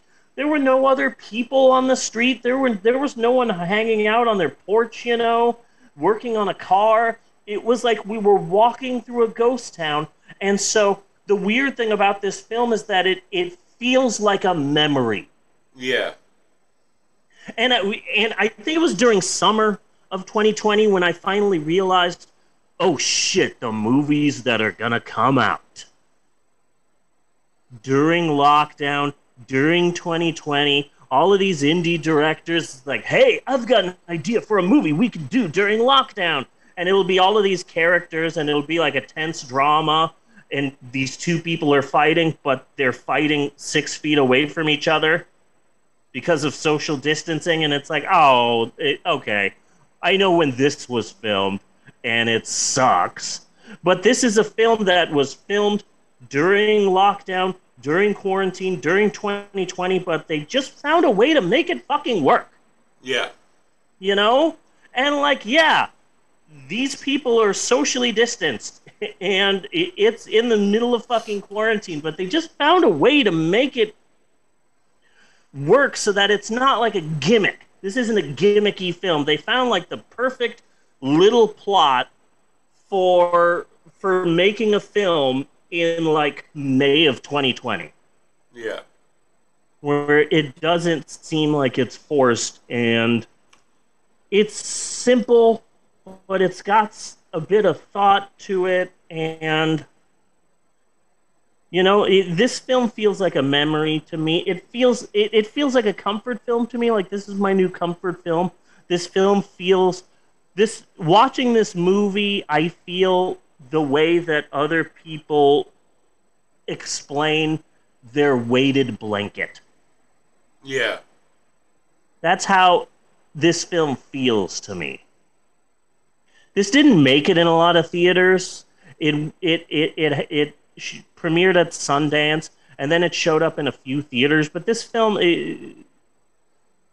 maybe like 3 or 4 theaters, it made maybe like $100,000 at the box office, and that was it. And then it was rushed as like a digital download. And I thought that more people would be interested in this because the cast is fucking insane.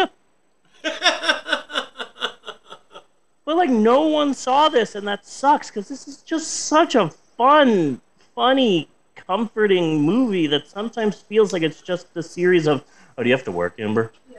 Sorry. All right, I love you. Sometimes it just feels like a series of skits, or maybe they're just ad-libbing. Yeah. And they're just going from scene to scene, and random people pop up. I want to see Colin Hanks in more things. Yeah. I love Colin Hanks. I especially love Colin Hanks because he seems so straight-laced and serious and a good actor and an overall great guy, just like his dad. But I also know that he has a brother, and that's White Boy Summer Chet Hanks, who is a piece of shit. Yeah, yeah. That's what was having me. I did not know there was another Hanks. Yeah, Colin Hanks. He's amazing. He looks just like he looks like, yeah, you are definitely Tom Hanks' son. And it's like, but wait, your brother's with Chet Hanks. How the fuck did that happen? Because that guy's a piece of shit. This movie was very cute. This movie was very sweet. Yeah. I liked following her on her journey, which is really what this movie was. You know. Yeah. Yeah. I honestly did not notice the social distancing, and find it interesting that you pointed it out. There's that one argument about, like, do you think trash is going to come tomorrow?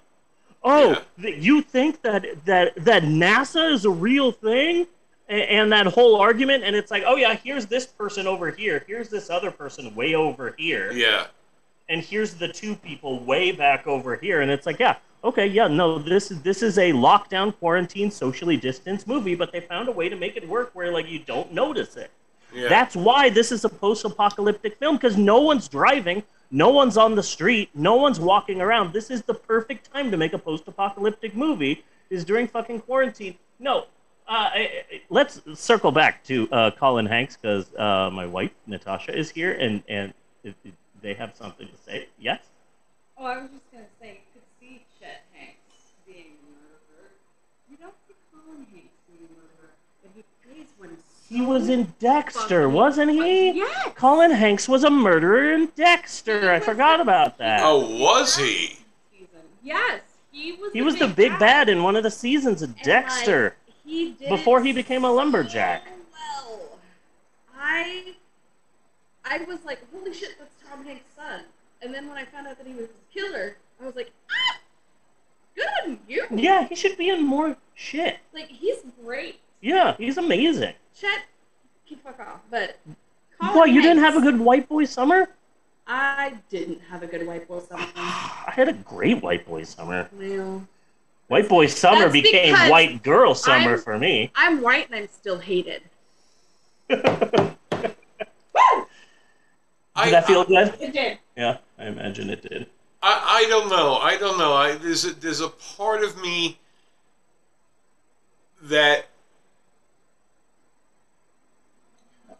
when it comes to No Nut November, okay, I feel like they have turned a negative into a kind of positive. Because, like, you weren't getting laid in November anyway. Yeah. Just like you weren't getting laid in October, and you're not going to get laid in December. So you take this 1 month to celebrate your non-getting laidness and turn it into some kind of virtue. People are always talking about. Try. You know, good People try. are always talking about No Nut November, but it's like, I'm sorry, I'm not giving up my pecans. Yes. I don't care what month it is, I'm still eating my pecans. I'm trying to regulate my sugar now that I'm older, and my doctor said, your sugar count is a little bit high, and it's like, okay, well, to be fair, during 2020, I assumed we were all going to die and ate gummy bears like it was water. Yeah. I lived on gummy bears and red vines through the entirety of 2020. And also, before 2020 happened, I was going to the movies all the time and sneaking in as many candies as I possibly could. You have no idea how many candies I can sneak into a movie. I can sneak a lot. So now I'm trying to be healthier, and it's like, so I'm sneaking in pecans to the movie and not gummy bears and red vines. It's very difficult for me. I'm not saying I'm a hero. Yeah. But that's what I hear people say. Can I? I've heard people say, yeah. Every time I hear about Pontius Pilate talking to Jesus, yeah, I think of Robert De Niro, because Jesus does a De Niro at one part of the Bible. I was just talking about this to Natasha. It was the first time I ever verbalized it to anyone, but I have always felt this. And Pontius Pilate goes, "So you think you're the Son of God?" And Jesus goes, "That's what you say. You say that. You know, I'm not saying that. You're saying that. You're saying that about me. I've heard people say that. People are saying things. And one of the things that people are saying is that I'm the Son of God. I'm not saying that. You're saying that. That's what you say that I am. I'm not saying it." Yeah. So you admit it. I don't admit it. I don't not admit it. I'm just saying a lot of people out there are saying that I'm the Son of God. I'm not saying that I'm the Son of God. I'm not saying I'm not the Son of God. But here you are talking about me being the Son of God. So I must be the Son of something, right? I'm not saying I am, but you're saying I am. That's what I'm saying. Like Jesus does a De Niro at one part of the Bible, and I just think it's weird. Yeah. You know? Like, what the fuck are you doing, Jesus? Just say yes or no. That's what I hear people saying. People are saying it. Bunny, why don't you hit us with the plot of this week's film, how it ends? Which, again... So...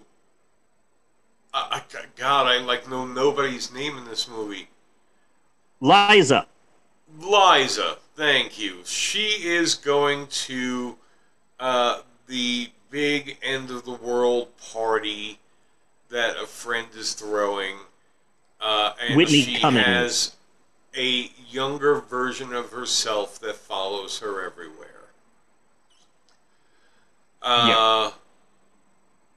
I forget why she's walking. I think something happened with the car. Glenn Howerton from It's Always Sunny in Philadelphia stole her car. Oh, was that him, the guy who was chasing him the whole time? Yes, and Bobby Lee from Mad TV saw it all happen but didn't do anything because nothing matters because it's the end of the world. See, I knew I forgot to bring something up. I forgot to bring up fucking Halloween Kills. But anyway.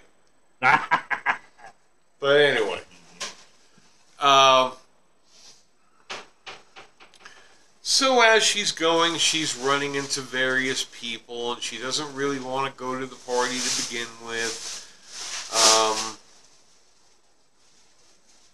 She was just going to get some pot, get really high, eat a lot, and die. Which, frankly, I think that's a good plan. Hey, good on you, mate.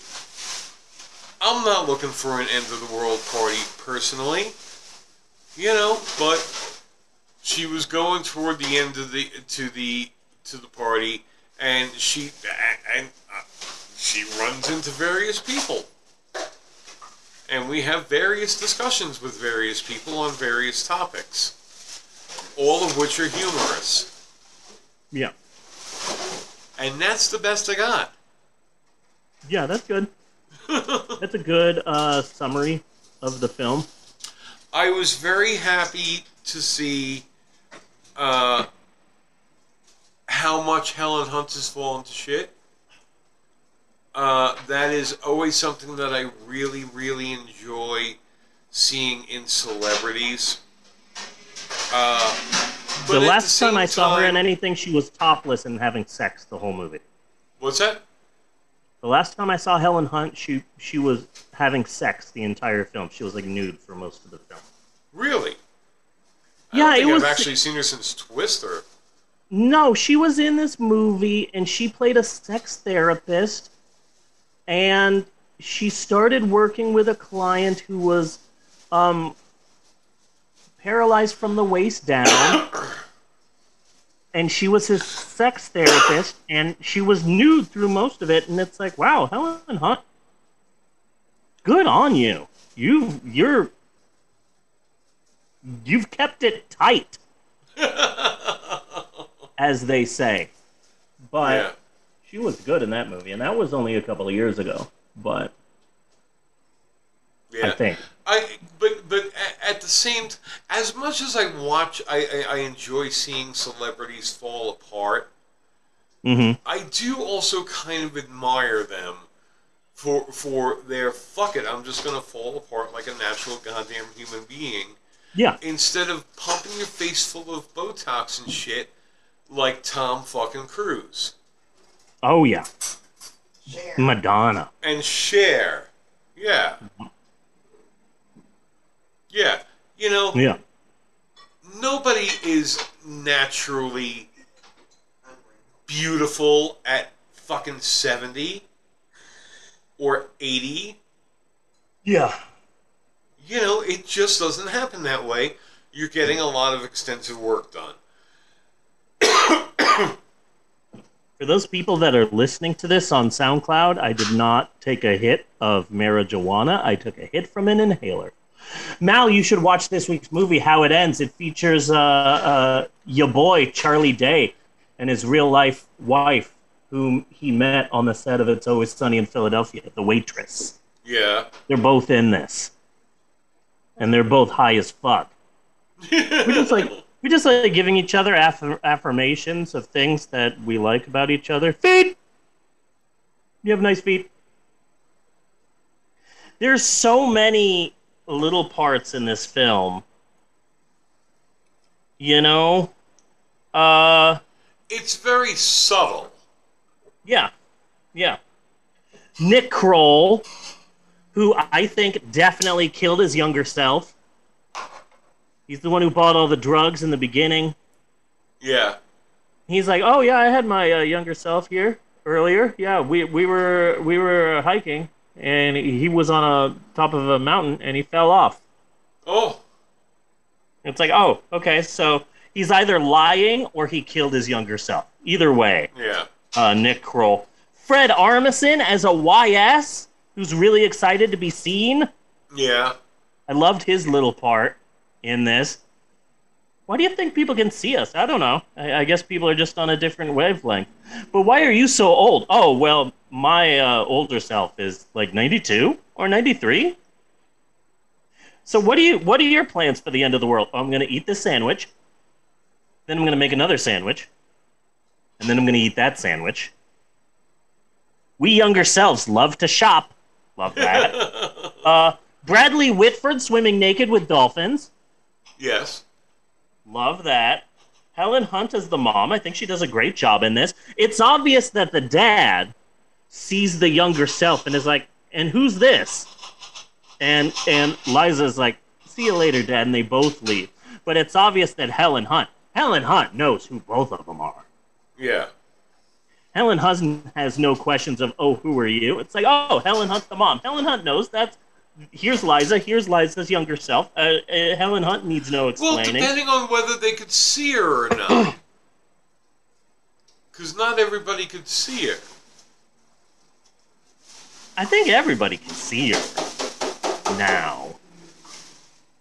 I'm wondering where she... I have questions, because she arrives every day, and then later when they have the discussion at the beach, Liza says, I love how you show up every day. And it's like, wait, do you disappear at night and then come and wake her up in the morning? I have questions, but I like the fact that there aren't a lot of answers. You know, because it's one of those films. Even though it's a really simple plot, I feel that this movie can also be like Lamb. You know, you can watch this film and get two different films, because the way that I saw it is this film is about a woman trying to make peace with people, and eventually she learns that she needs to make peace with herself. And I felt that was a pretty deep well, yes, and that was way to look definitely a at part it. of it. And it's a movie that you're going to have to watch another couple of times to really pick up on, because again, it was very quiet, it was very subtle. The humor was very subdued. There was nothing like laugh out loud, but there was more of that. Oh, damn, that was funny, you know? Yeah. More of a reaction to it, and it got me thinking. Deeper than it kind of appears on the surface. Yeah. It got me thinking a lot of things. Like, number one thing I thought the last time that I watched it was, if it was the last day on Earth and you killed someone, is that murder?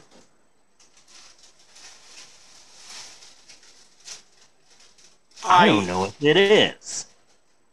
I would say it's still murder, but nobody's going to do anything about it. Yeah. So if you're gonna snap, that's your time.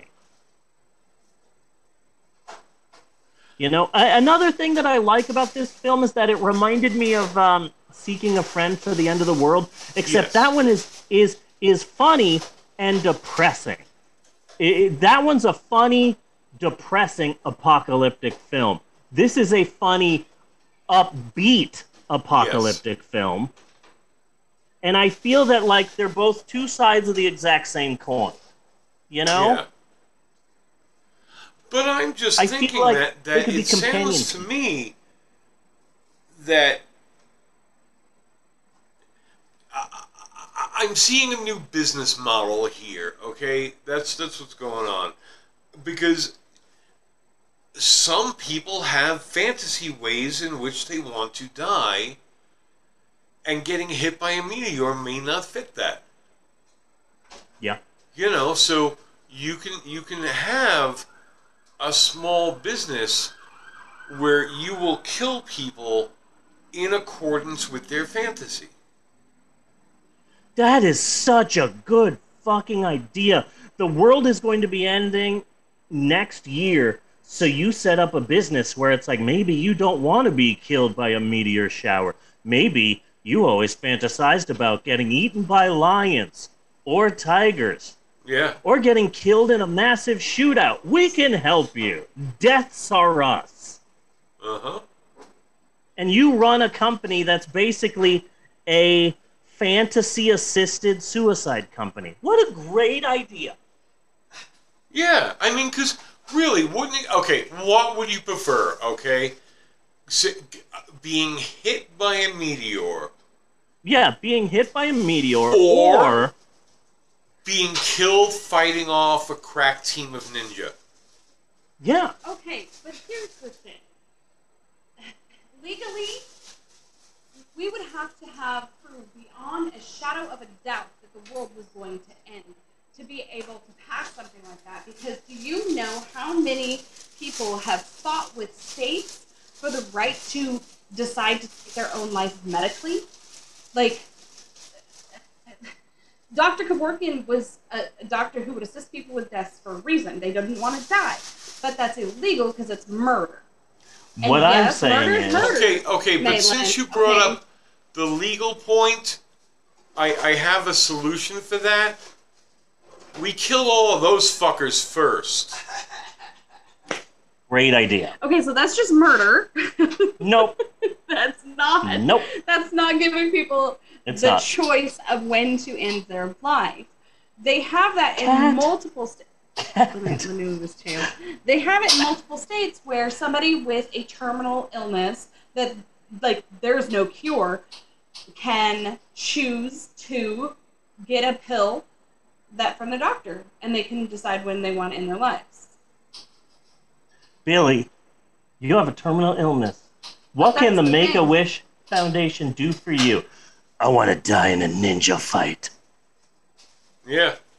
I mean... Or meet John Cena. I mean, either one is easier. That's okay. Like, well, fine. John Whatever. Cena is actually doing a movie, There's so... probably going to be some, Ninja fight to the death it talk is. about ramifications on how that would affect the people, the players, if you were, who are going to be playing ninjas and killing you.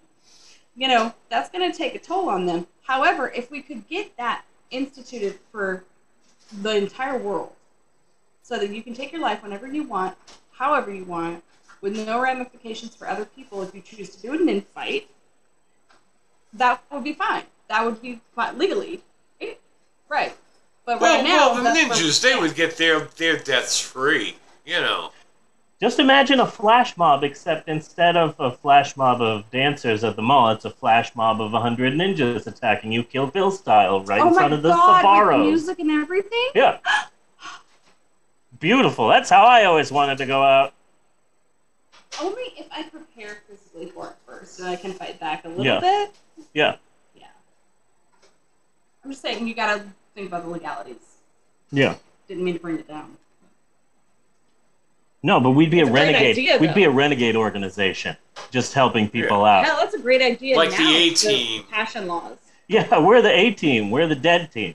Well, I mean, for those states that have those compassion laws where you can choose when to end your life, like, can you legally do something like that? That would be awesome. You're up in fucking Washington, you're dying from cancer, and you decide you want to go out like James Bond. Hell no, I'm going out Thelma and Louise style. You know and what it's I'm like, saying? great, Like, let's hire... I can set that up for you. Yeah, let's hire 50 police cars right now. We can get this done for you. Like, that would be an awesome idea. Hell yeah.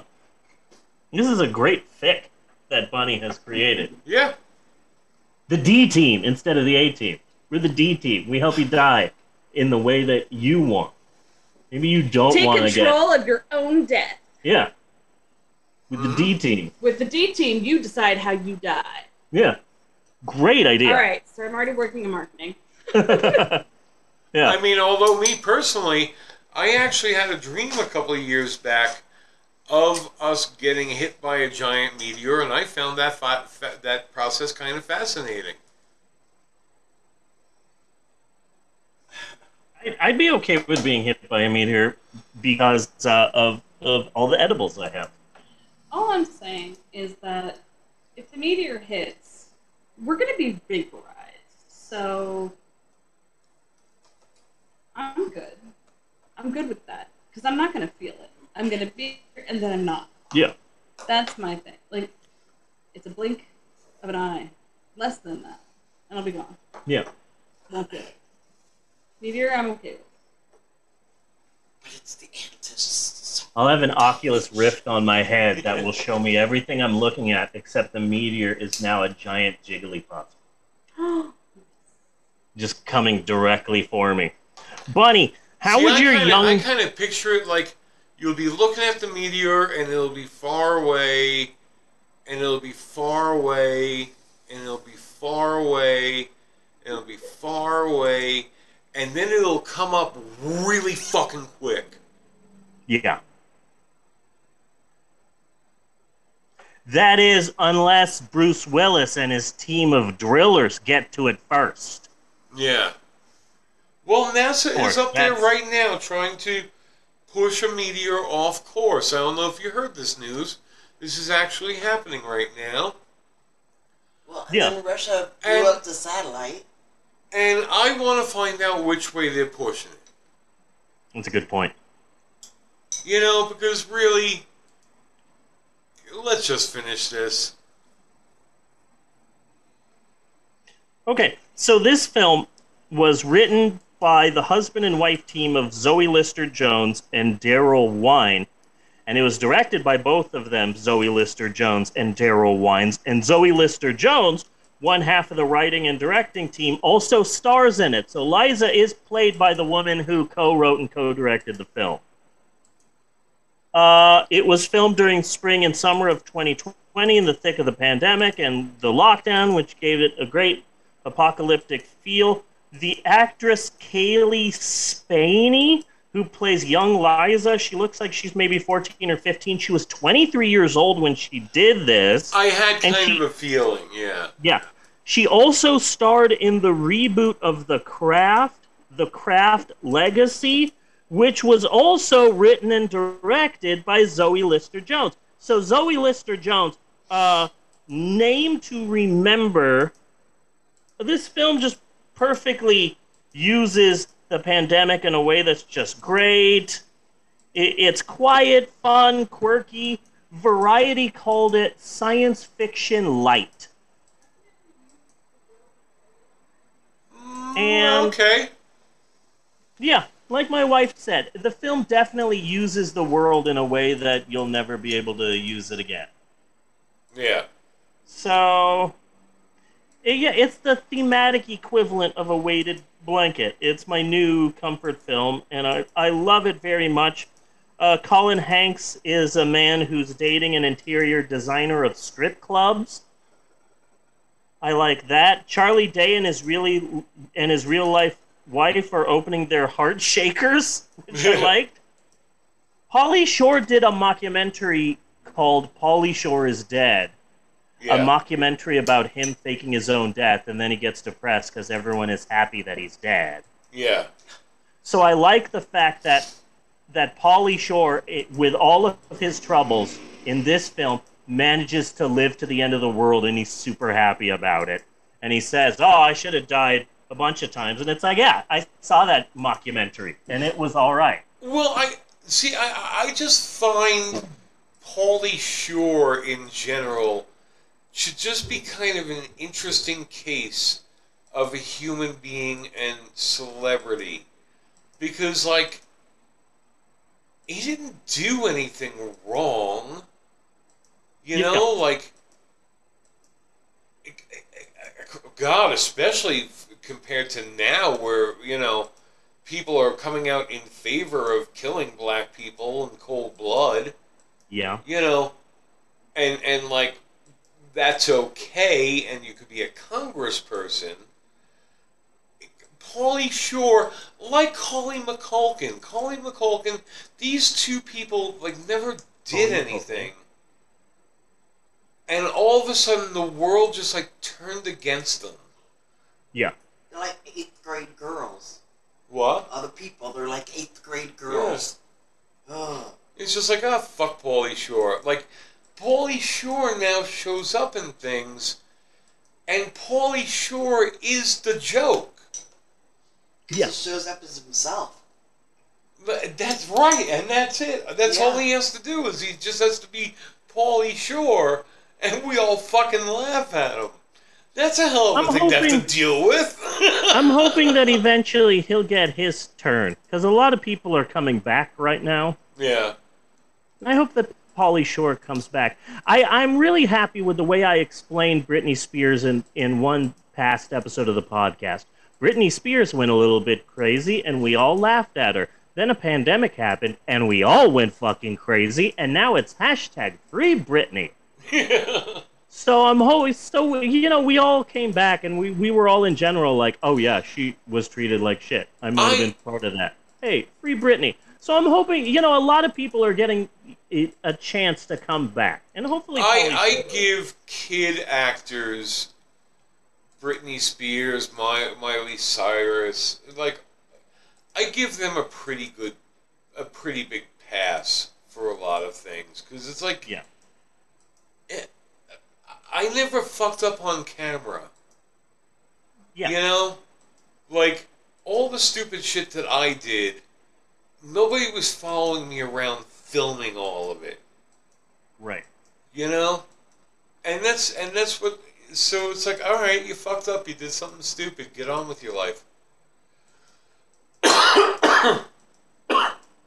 Bunny, I have a question for Yes.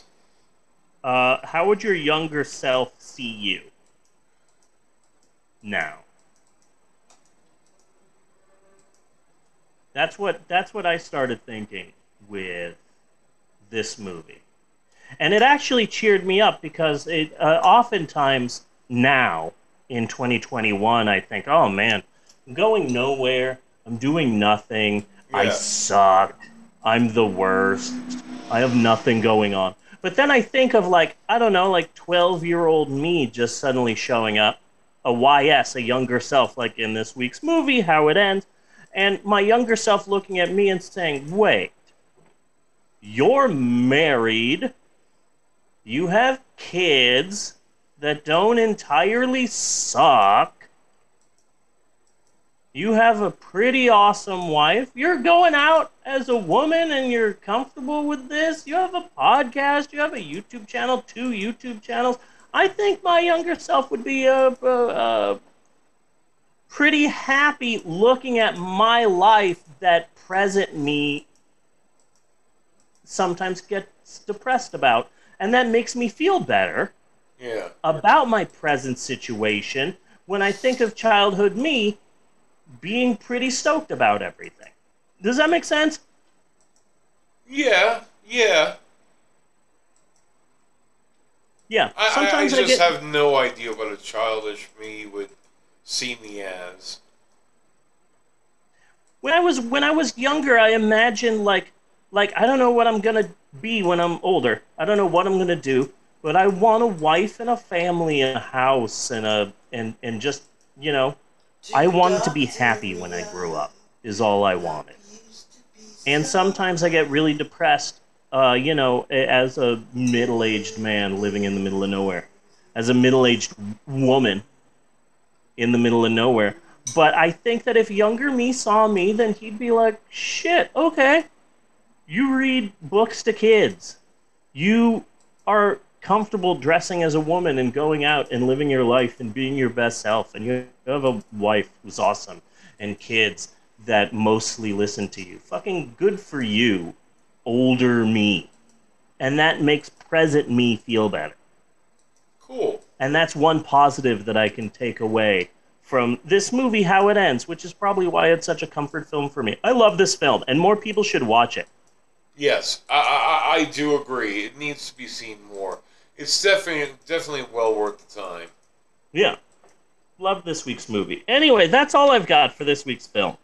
How It Ends. Bunny! Yes. It's the Christmas season. And, of course, you know, the last movie of the year is always Santa and the Ice Cream Bunny. We've got 4 weeks in December, and I have 5 films that we're going to be watching in the 4 weeks of December. I wanted to start somewhere different, and I found something that I'm really excited about, and we're going to be watching that next week. I haven't uploaded it yet to our shared, but I will right after this. It's a film from 2008. It's done by the band. I don't want to spoil it. The Flaming but Lips? It's called Christmas on. It's called Christmas on Mars. Have you seen this? I've heard of this movie. We need to get ready for pain, is what I've heard. Okay, I'm excited to watch this. Steve from Blue's Clues is in this. Is it? Is he? Yeah. Yeah, he's a musician, and he's really good. He does the theme song. He had a song, and I've been listening to it for like a decade. I found his CD, like at a I think a Zia Records, and I fell in love with the CD. And there was one song in particular that I really liked called "Mighty Little Man." And then I got really upset when I got really happy / upset when I learned that it was chosen to be the theme song to the TV show Young Sheldon. Yeah. On one hand, fuck, this song I like is the theme song to the prequel to The Big Bang Theory. I already want to vomit. On the other hand, Steve from Blue's Clues has a TV theme song. Fucking good for you, Steve from Blue's Clues. You're getting sitcom money. Yeah. Good for you. Anyway, that's what we're doing next week. Christmas on Mars, and then the week after that, get ready for a double feature. You are going to be psyched for this. Okay. But next week, we're doing the Flaming Lips Christmas movie, Christmas on Mars. I've never seen it, and I barely looked up any information, but that's what we're doing next week, and I'm excited about that. Entering the Christmas season. Okay, let me put it like this. Basically, this is what I've heard. Deep hurting! Nice. Okay, yeah, I'm pretty excited about it. I'm pretty excited. That's next week. Christmas on Mars. And FYI, for anyone who's listening to this, it's free to download on archive.org. If you want to download it, it's there. It's just there. It might also be on YouTube, I think, for free. I don't know, but archive.org, it's free to download, as well as every film in the original Godzilla, the Showa era. Every Godzilla movie's on there. Every Universal monster movie is there if you look hard enough. If you have the time. So a lot of free stuff on archive.org is what I'm saying. So yeah, Christmas on Mars 2008, next week. Gonna be exciting. But now that I'm looking back at this week, the highs, the lows, the ups, the downs, the YS's, the Bradley Whitfords, the House of Gucci's, I gotta say, I think this has been a pretty good episode of the podcast. I think it's been a damn good episode. Okay, good. I felt the same way, but I didn't want to step on your toes because I feel like you're the person who makes that distinction and not me. But anyway, I concur with your assessment, good sir. So until next week, I am Bunny Williams. Wow, nice dramatic pause. And I am Reverend Steve, and on behalf of Natasha and Mal and everybody else, I just want to say thanks for listening, and we will see you next week, you godless heathens. And you just waffle and poop your toes. Do you want to put one in place of the kids? Not really. Oh. And you? I don't do waffles. No, that was Mal. Yeah. Just a quick shout out to Orson Cuffson. We are ending the show, so go ahead. Sorry. Okay. Bye. There you go. Nice. Do do do do do do do do do do. Cut and print. Cut and. Thank you, honey. That's a wrap.